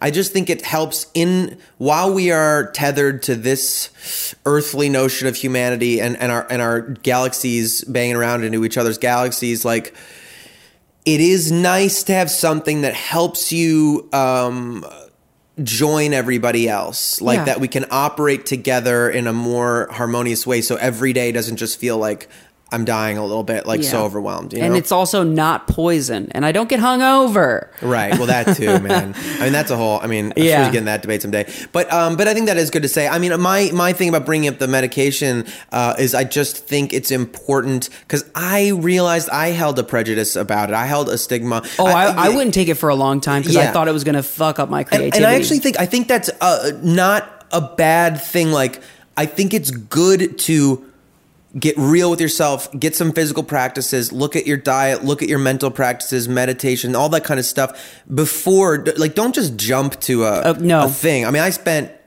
my whole life, man. I didn't try psychiatric medication until I was 32, Yeah. And I'm not saying that anybody has to wait that long. I wish I hadn't waited as long, but I'm really glad because the cultivation of tools that didn't quite get me where I feel I wanted to be, now I can actually use them. Yeah. Mm-hmm. Like, I know a lot of people I've talked to too, who say they'll get on a psychiatric medication and it just kind of gets them to a place where it's like triage. It gets you to a place where you're stabilized, and then you can employ the strategies and tools that you've learned in therapy, that you've learned in your readings and inner self exploration. Now you can actually put them into practice, and there might become a point where you can remove the training wheels sort of the medication. It's not something that necessarily has to be like, it's definitely not a magic pill. But I am interested in becoming more transparent, having creative and thriving beings express like, you know what, this thing that is still kind of a dirty secret for a lot of society. Yeah, I do that. It's fine. Okay, and you just reminded me of something that was so. I just remember it changed. It changed for me. Oh, and I just lost the thought. Oh no. I hate that. It slipped Look right what out I've of done. my head. Look what I've done. No. Wait. What did he say? It was something along the lines of triage, stabilizing, inner practices before getting the pill. Oh shit! It's right there. No, I'm gonna remember this because it's so good. I remember being like, remember into the microphone. He say? Oh, it was something my doctor said, and I just remember it was so good. Oh, okay, yes. Because the thing about medicine, when I first started taking it, is one of the first conversations I had with my doctor and my therapist he just was constantly going, you realize you're still going to be afraid. And I just was like, what do you mean? And he's like, I'm not going to give you enough so that you are not... like you are a fearless superhuman. Okay, people feel fear. You're supposed to be afraid of things. There's supposed to be this feeling of like, oh, I gotta put a fire under my ass and get to work. And he's like, and that's where we want to get you. Yeah. Like, so I remember that was a fun realization too of being like, oh, there is like a comfortable level of stress that the world you are supposed to live with. You're not supposed to... again, I guess I'm playing off the idea of just don't jump into medicine. Learn about yourself. Agree. Like, figure out like what things you can do. Because I taught myself so much about breathing and about like teaching myself how to calm myself down naturally and closing my eyes and like trying to recreate the room around me. And don't think that once you take the medicine that you're gonna just not have to do any of that anymore. Exactly. Like there's still work to be done. That is when the work begins. Yes. The medicine is just like a starting point is just, it honestly is the beginning of the ritual of you going, hey, I'm bettering myself. Yeah. You know what I mean? Yeah. I think there's something about that in like lifting weights and stuff, like learning a pull-up. You learn a pull-up. You can't fucking do a pull-up when you can't do a pull-up. True. How do you end up getting able to do that? Well, maybe you get a little step box and you have to stand on the box and you let your legs help you a little bit. Maybe you get like a rubber band, like one of those big rubber band things, put that around your leg. That gives you a little bit of help. Maybe you work on negatives and you start just hanging in slowly. And then one day... you don't need any of that anymore. Yeah. One day you've worked on it enough where you're like, whoa, I can just do a pull-up. It doesn't happen overnight. That's not how that works. It's incremental little process. So to me, things like that are like, hey, it's putting a little step stool there. It's getting a little rubber band to help you build certain strengths and practices that you don't have yet and that nobody could do. You couldn't just jump to. Yeah. You need this incremental progress. And what's so strange too is it's for a muscle, it's for your brain that like no one else can see, no one else can truly understand what's going on in everyone else's head, and yes. I find that so frustrating. Okay, I'm gonna move on to. What the hell is going on? Like, ooh, girl. I love you so. Never, ever gonna let you go. You keep that in. Huh? Yeah. Yeah. Okay. We're going to do 6 quick cues. 6 quick cues. I fucked up and didn't send you these ahead of time. They're simple questions, but sometimes it can take you a second to like think of something. But I prefer the spontaneity. Yeah, this is going to be truly on the spot. Okay. Yes. So, and this is really actually dovetailing quite nicely with what we just said. Consistent practices. Do you have any consistent practices, physical, mental, spiritual? Especially physical I'm interested in because in a question, the conversations tend to be very heady and stuff. And do you have any bodily things that you do that help you manage that? I do a lot of like just stretching. I love to just stand around in the middle of my living room and just stretch, reach as high as I can, touch the floor. I like to remind my body that it can move around. And I know that that's a little strange, but I don't ever want to feel too stiff. I always want to remind myself that I can move. So I stretch a lot. I like to do a lot of... I just want to say what you just said is, to me, like, it's taken me, I'll give it 15, maybe 20 earnest years of like physical awareness and practice, starting gyms and martial arts and different things to come to what you're saying. Really? Yeah. To realize like goals and what I'm trying to do and this and that and my blah is honestly. And then my friend Jason, who was on this podcast, I don't know what order, I don't know if Jason Scarmalias has gone up yet, but said define fitness. He goes, I was like, what do you think, what do you define fitness? And he goes, I think it's just feeling good in your body. Yeah. And I'm like, damn, it took so fucking long just to get to that stupid idea. And that is literally how I approach after years. I was a CrossFit coach for a while. I've done stints of powerlifting and this and that. I still do jiu-jitsu a lot. But when I go to the gym, I'm really, honestly, I just go, just move around. Well, no, and I've told you, I love watching your Instagram videos because I've actually taken a few of the moves that you do. Oh, cool. Just because I'm like, that seems like it would be such a good feeling on the back or a stretch or a good stretch. Like, don't get me wrong, I don't have a cowbell or anything. I'm not like, sure. But I'm definitely just doing it still there. Just like kind of, I just want to keep reminding my body that it's here and it's moving and it's fluid and like, I'm not like, I just don't want to become like frigid and like I'm so afraid of like Tin Manning up. You know what I mean? Yep. So I'm just constantly like trying to fill my lungs as much as they can. And oh wow, that's a really good practice. Yeah, like I'm always trying to burst the barrels. What I say is like I took music singing lessons for a while when I was a kid, and she taught me how to like holding in your air and then taking in just a little bit extra and spreading your. And then your intercostal muscles, all your rib cage, and hold in a little bit of extra air and let it all out. Like really let that 20% of that air that sits at the bottom of your lungs, like clear that out in the morning and start fully fresh. I just try to like cleanse myself a lot. Like I have no problem being like, oh yeah, I'm juicing for 2 days. I love the idea of being like, I feel empty in the best way because I feel new and fresh. I love that feeling. Anybody listening, if you can adopt what Mitchell just described, that's very, I believe that to be very high-end physical practice. I mean, the clarity that comes from it after day 2, I'm like, the things I'm thinking and the way that I feel is crazy. Well, just this thing that sounds so simple, but like having a truly personal physical practice, which I think it's good to get out there and explore and learn and read. And, if you're into physical culture, like learn all that stuff, learn about weightlifting, learn about ideas about different kinds of lifting, this and that, movement, yoga, Pilates, whatever. But if you can, the true high end, and that stuff just sometimes teaches you tools. Like you don't even know your body can move certain ways. So you're like, oh, I never thought about that. But like, the ability to just get in your own bones and body and feel like, where am I tight? What needs to move? What needs to inflate? Yes. What's that? And especially all of it being rooted in your breath, of being like big breaths, big oxygen, big intakes of air, like the way you inflate your abdomen in different ways. That is truly, I believe, that's the most profound physical practices you can have. Wow. And the movement thing you said with the Tin Manning thing, I think about this all the time. When we're babies, you just squat, you don't think about it. You just like plop down and look at something, and your body folds up in this perfect like biomechanical way, and then it just goes away. Well, okay.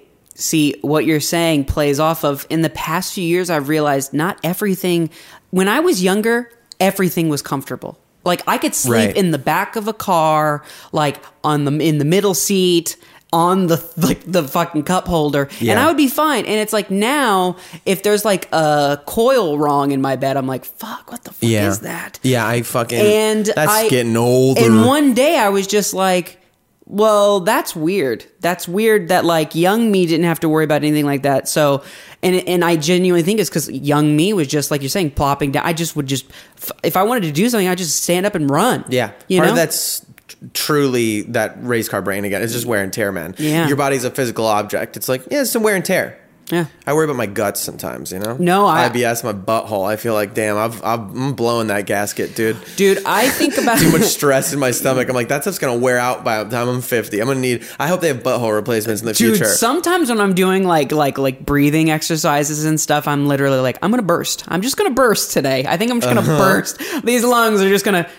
I mean, I will say one of the craziest things cool, is... man. That means you're pushing it. Man, not going to happen. Don't worry about it. But that's a good place to learn. My sternum popped once, and... That's cool, though. And it was the best feeling. I was You're like doing self-internal chiropractic. It was crazy. My sternum popped, and my back stopped hurting the whole day, and I did like a bunch of push-ups that day just because of it. It was great. That's beautiful. Yeah, man. Stretching. Good. Stretching and breathing. Stretching and breathing. All right, what's something cheesy that actually inspires you? Oh man, documentaries. Like what? You have one in mind? Something cheesy that actually inspires me is documentaries. Lately, it's the Jim and Andy one. The concept of like being true to yourself. What's the Man on the Moon thing? Yeah, I want to go like even cheesier. Sure. What's something like cheesier, actually cheesy that inspires me? Yeah. That I'm just like, yeah, I want to do that. It could be like literally like a phrase or something, or like whatever. It doesn't matter. God, this is a good one. I know, because I think about it all the time. I'm like, there's dumb, very bro-y, like Navy SEAL positive thinking stuff. Sometimes that I'm like, yeah, I like that. That's good for me. That's useful for me. Oh shit, yeah. I think it's Kanye West. Dude, I love that. I completely agree with you 100% right away. I think that's my number one cheesy. I will never not believe in him, and I hope that he gets to do all those crazy ideas that he has in his head. Dude, I fucking agree with you. I'm going to share something please that Kanye said to me and also 50,000 other people when I saw him at Outside Lands one time. Okay, because I was about to be like, wait, what? Yeah. No, I did love this, dude. It was like Kanye, legendarily does like rants and stuff at his concerts and stuff. And I saw him at Outside Lands, and it was the only time I've ever seen him in concert. And it was amazing. He's amazing. But I've seen him twice, and it was crazy. Dude, he goes, because it was in the throes of one of his like tweet storms and shit, and he was like really having like a crazy phase, an outwardly crazy egomaniac phase, whatever. I think I'm not. I don't want to go down this wormhole. I love Kanye West, and this is a whole there's a whole Kanye day to me about like we can talk about like who he represents as like this battle of that'll be when I come back. We'll have a whole Kanye episode.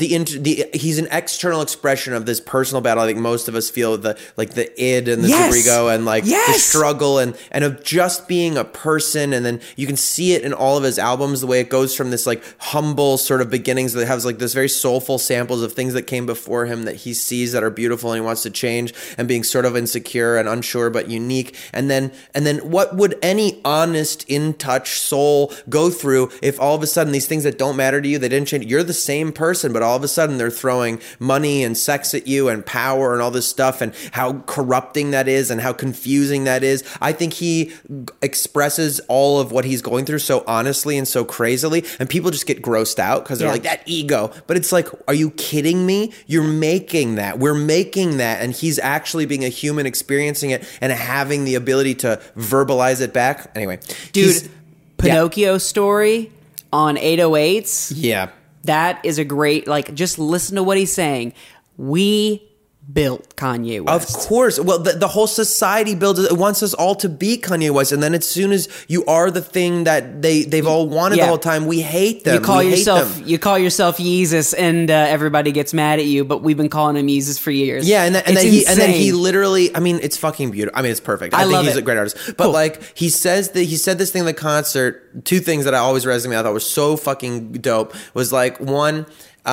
This huge crowd, right? Like 50,000, whatever. So many fucking people at Outside Lands. This huge concert in San Francisco, in the middle of San Francisco. And he goes, you'd think from what you read online, people don't like me. And then everyone just goes like, ah! you know? And you're like, well, okay, there's one like fucking little gem they carry around forever. All the voices in your head, all the fucking tweets and timelines and all this shit. And you know, I mean, I know there's a dangerous thought here. I know every one of us checks Donald Trump's tweets and then sees like two replies down. We love you, MAGA, you know? So yeah, this is a dangerous thought. People aren't always right about that. But that thing, you think people don't like me. 50,000 people scream back, I fucking love you. That's amazing. The better one, the best one, I think reflects this thing that we said. We just instantly like love Kanye and what he's doing, his thing. Not saying he's like a perfect good person or that nothing he does is a fucking problematic or whatever. I just think he's a beautiful thing. Mm-hmm. He goes, you know, if you a fan of Kanye, it really just means you a fan of yourself. It's awesome. I mean, that's it's fucking awesome because the implicit is, hey, if you really hate Kanye West, if he grosses you out, his ego is a problem for you, time to look in the mirror. Yeah. Yes. Like I remember the thing happened when he was doing his thing at award shows where he'd get up and go, you know, intercept the mic and say stuff. And I remember thinking like, it was on one of them, I was so surprised at the people in my life who you would, if you ask them, how do you feel about speaking truth to power? If someone sees an injustice, let's just make it that kindergarten questions. If you see an injustice and everybody in the room doesn't see it, and what should you do? Should you stand up and say something? Should you just go up and do it? Yes. Even though it's really embarrassing, of course, speak truth to power. That's what I'm told. If you see something, you got to fucking do something about it. I'll let her finish, but Beyonce had the best album. Yeah, and more than that, like the later ones, I think, the Beck stuff, you know, whatever. Like all of a sudden, people that you would think are on the side of like, yes, of course, give voice to those things. Those people are all going like, sit down. Yeah. Shut the fuck, sit down. And when he, you know, there's a long hour-long interview where he talked about one of them, you know, saying like, you know, his feelings about it and being like, hey, you know, this is a commercial business. This is a commercial thing they're putting on. And they get us to come for free because we look like assholes. They give us these awards, these prestigious things that are considered respect and whatever. So we sit in the front row so they can show videos of us and sell ads because they know we're going to be there and blah, blah, blah. And then when it's time to give us an award because we're black maybe and because like we're popular and because we're not in their weird little club, but Beck, this like 30-year-old like aging musician who made good music in the 90s, they give him the award. He's like, that is weird. That's a symbol. That's a thing they're saying. That's exploitation. They're making money off us and using us for that. And then they say, but we're not actually respectable. We're not the real thing. And you're like, well, fuck, man. When you're looking at it in those terms and really understanding that, yeah, that starts to make some real fucking sense. And we're all going to be like, he's just an egomaniac? Yeah. You know, who should shut the fuck up and sit down? Man, I thought that was so interesting. So that thing, like, you hate Kanye, maybe you hate yourself, you know? If you're a fan of Kanye, you're a fan of yourself. To me, I'm like, dude, if there's something in this struggle and this imperfection and this exploding heart, like, all the time that doesn't know what to do with itself, I mean... that's just us. That's everyone. Yeah. If you get honest, you know? I mean, yeah. I can't agree more. You really like hit it. That's it, man. All right. Sorry, we went off on that one. Okay, here's my next 6 quick cues, dude. Just quick cues. 6 quick cues. What's something dark about you? This is my goth question. Something dark about me. Ooh, that was good. Maybe this voice. I'm gonna keep that. I'm gonna like use. That's gonna become my like little like. I think it's soundboard this voice. Something dark about me is I really love silence. I love silence, even though I'm a huge lover of music. Audiophile person, yeah. But I have no problem sitting in full fucking silence by myself in my home and just like listening to like the hum of lights and electricity. Like, and I guess it seems dark only because if someone were to be like, yeah, I just watched footage of you sitting doing nothing for an hour and it looked like it was from Insidious. Man, that is cool. Yeah, I like that answer because I mean, definitely the impulse is to say something like kind of, you know, but that's a very like lugubrious, truly fucking goth answer. But you just yeah, like silence. I just like to, like, there's even been times where I've heard my name being called and I will just not say it just to be like, I wonder if they'll say it again. Or I'll say, yeah, but I'll say it like as quiet as I can just to see if they hear it. Wow. And I feel like it's maybe not dark, but it's definitely shitty. I do that though, but I love silence though. Something about silence is, dare I say, golden. I've never heard that. Oh, and like I paint my nails a lot. I like to. Oh, but that's not goth. That is goth. That is goth. That is not very dark. It's just like it's just goth. I mean, we're just dope. It's fucking awesome. Man, I've started doing that as like a bit. I'm goth. I'm actually goth. Oh, I know. I love it. I love the fact and that I think it's really fucked up that people think a goth is like supposed to look a certain way. It's like, excuse me. Excuse me. Do I not? Oh, I'm not. I don't look like a goth supposed to look. Wow. You're the most goth guy I know. I'm fucking super goth. Let's be real. Six quick cues. What's something you thought was cool when you were younger? Clearly not cool now at all. Big Wolf on Campus television show. What is that? That sounds amazing. It was about. Is it like Teen Wolf? It was about a guy who was bit by a werewolf who was in high school, who had a friend named Merton J. Dingle, who was like a goth nerd, who had a lair, who was like, you're a werewolf, and I'm going to help you and be your best friend so that you can manage being a werewolf this without is a TV anyone show? Yes, it was like an ABC Family television show. God. Forever ago, and it was garbage. It was total garbage, but I loved it, and I How old are you and you loved it? How old are you? I was 11. That's a good time. That's the perfect time. And I think it definitely heavily influenced a lot of my art those days. And I got confiscated from teachers multiple images of human werewolves that were deemed too inappropriate to have in school. Were they anatomically correct werewolves? No, they were just like bloody mouth, sharp teeth. Yeah. And and this teacher she was just like not about it. And she like hated the fact that even Christmas was a thing, but it was really, or no, excuse me, not Christmas, Halloween. I was gonna say that's deep. Yeah, it's a pagan holiday. It's not a real Christian holiday. That's like deep. Yeah, no, she hated. witchcraft. She hated it. She hated it. Yuletide. All right, that's good. What's the last gorgeous thing you saw? The last gorgeous thing I saw, dude. The last gorgeous thing I saw, this guy. It was a flower? Yeah, it was this flower on the way. It's right outside your apartment. Oh, wow, that is really beautiful, actually. Yeah, it kind of looks fake. Yeah, fave that. So when I put this up, I can have it. I don't know what kind of flower it is. It's purpley. It looks like a daisy. It's beautiful. Mixed with kind of a lotus. But pink and white gradient. I think it's just everything blooming right now in LA. Springtime. I am just I love plants. I love moss, and I love I just love all the foliage and everything growing, and like with all the rain we've gotten, the hills have been green a little bit, I have just been eating it up. Yeah. I love it. LA can be very beautiful. It can, and it can also be like so dry and scary and dark and like with and polluted, so that it feels really like laser beamy. The sun just feels bad. Yeah. Like when you look up, you're like, "Am I on another planet?" Yeah. But like right now, in this like right before spring starts, I love it. I love it. I love it. Like all the poppies are out. It's great. Just great. Do you think farts are funny?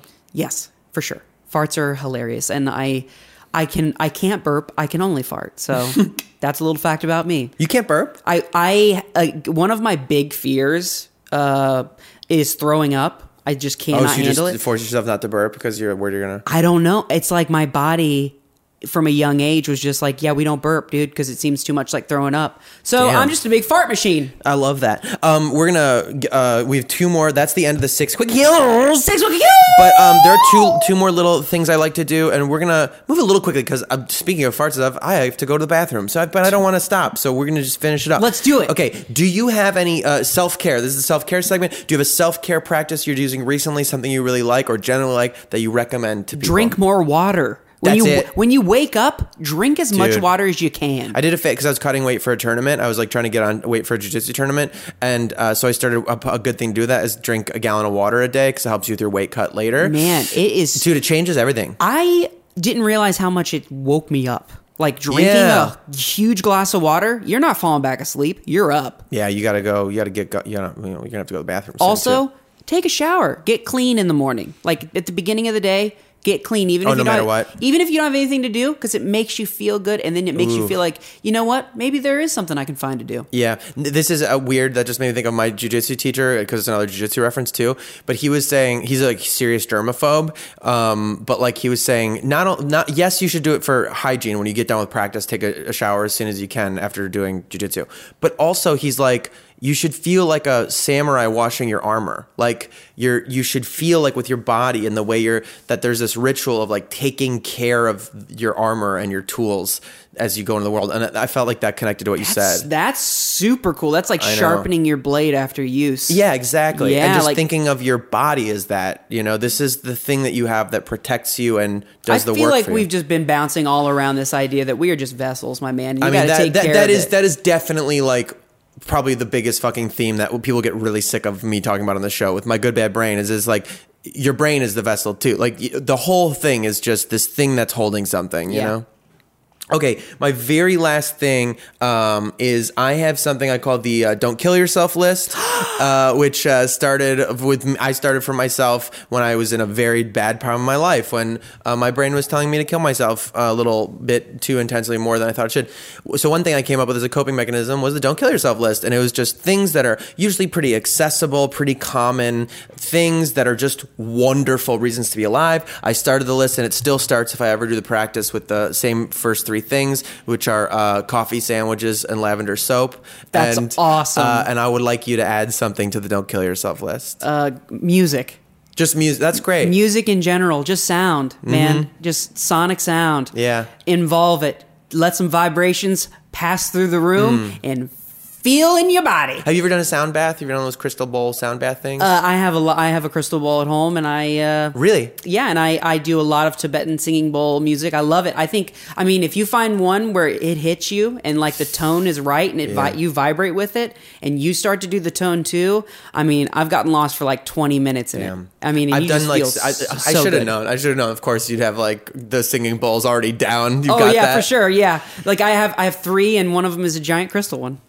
Dope. All right. Well, that's good. I have to go to the bathroom. We've fucking gone into the stars, into the moon. Seriously. While never leaving. We're just here. And we met Kanye out there. It was really wonderful. It was quite an adventure. Thank you so much for having me. Thanks, dude. This fucking ruled. I didn't even get into it. I was going to ask you about like Wavy Dash and shit and whatever, but I don't know. I'll be on I'm here just again. excited about, yeah, you fucking will for sure. I'm excited about all your creations.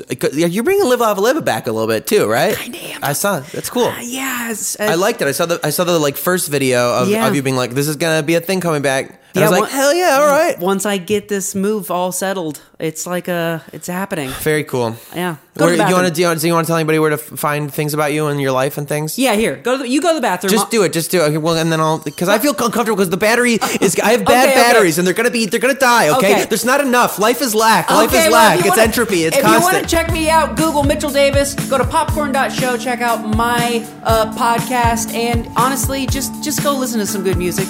Go listen to Frank Ocean, Endless. It was so good. That's a very specific recommendation. Go do it right now. All right, thank you for listening to My Good Bad Brain. I love you. I'm Goodbye. gonna go use the bathroom, so you can't. Bye. Do it. Yeah. So that's it. If you survived the beginning of this episode, you've had enough of me. So let's just say that's the end of this ep. Thank you so much for being through this. And if you're here, check out Patreon. Patreon.com/mygoodbadbrain. That's so helpful. Always. Yeah. Guys, what a world. I love you very much. Hydrate. Take care of yourselves. You know what I mean? All right. See you next week. My Good Bad Brain. That's the end of this episode. Bye. Hi, I'm Daniel, founder of Pretty Litter. Did you know cats tend to hide symptoms of sickness and pain? I learned this the hard way after losing my cat, Gingy. So I created Pretty Litter, a health monitoring litter that helps detect early signs of illness by changing colors, saving you money and potentially your cat's life. Pretty Litter is veterinarian developed, and it's the easiest way to keep tabs on your fur baby's health right at home. Go to prettylitter.com and use code ACAST for 20% off your first order and a free cat toy. Terms and conditions apply. See site for details. Planning for your next trip? Elevate your travel style with Quince. Quince has all the jet-setting essentials you'll want for your next getaway, like European linen, premium luggage options, buttery soft Italian leather bags, and so much more. And is all priced at 50 to 80% less than similar brands. Plus, Quince only works with factories that use safe and ethical manufacturing practices. Pack your bags with high-quality essentials you'll be wearing for vacations to come with Quince. Go to quince.com/pack for free shipping and 365-day returns. Mom deserves the best, and there's no better place to shop for Mother's Day than Whole Foods Market. They're your destination for unbeatable savings, from premium gifts to show-stopping flowers and irresistible desserts. Start by saving 33% with Prime on all body care and candles. Then get a 15-stem bunch of tulips for just $9.99 each with Prime. Round out Mom's menu with festive rosé, irresistible berry chantilly cake, and more special treats. Come celebrate Mother's Day at Whole Foods Market.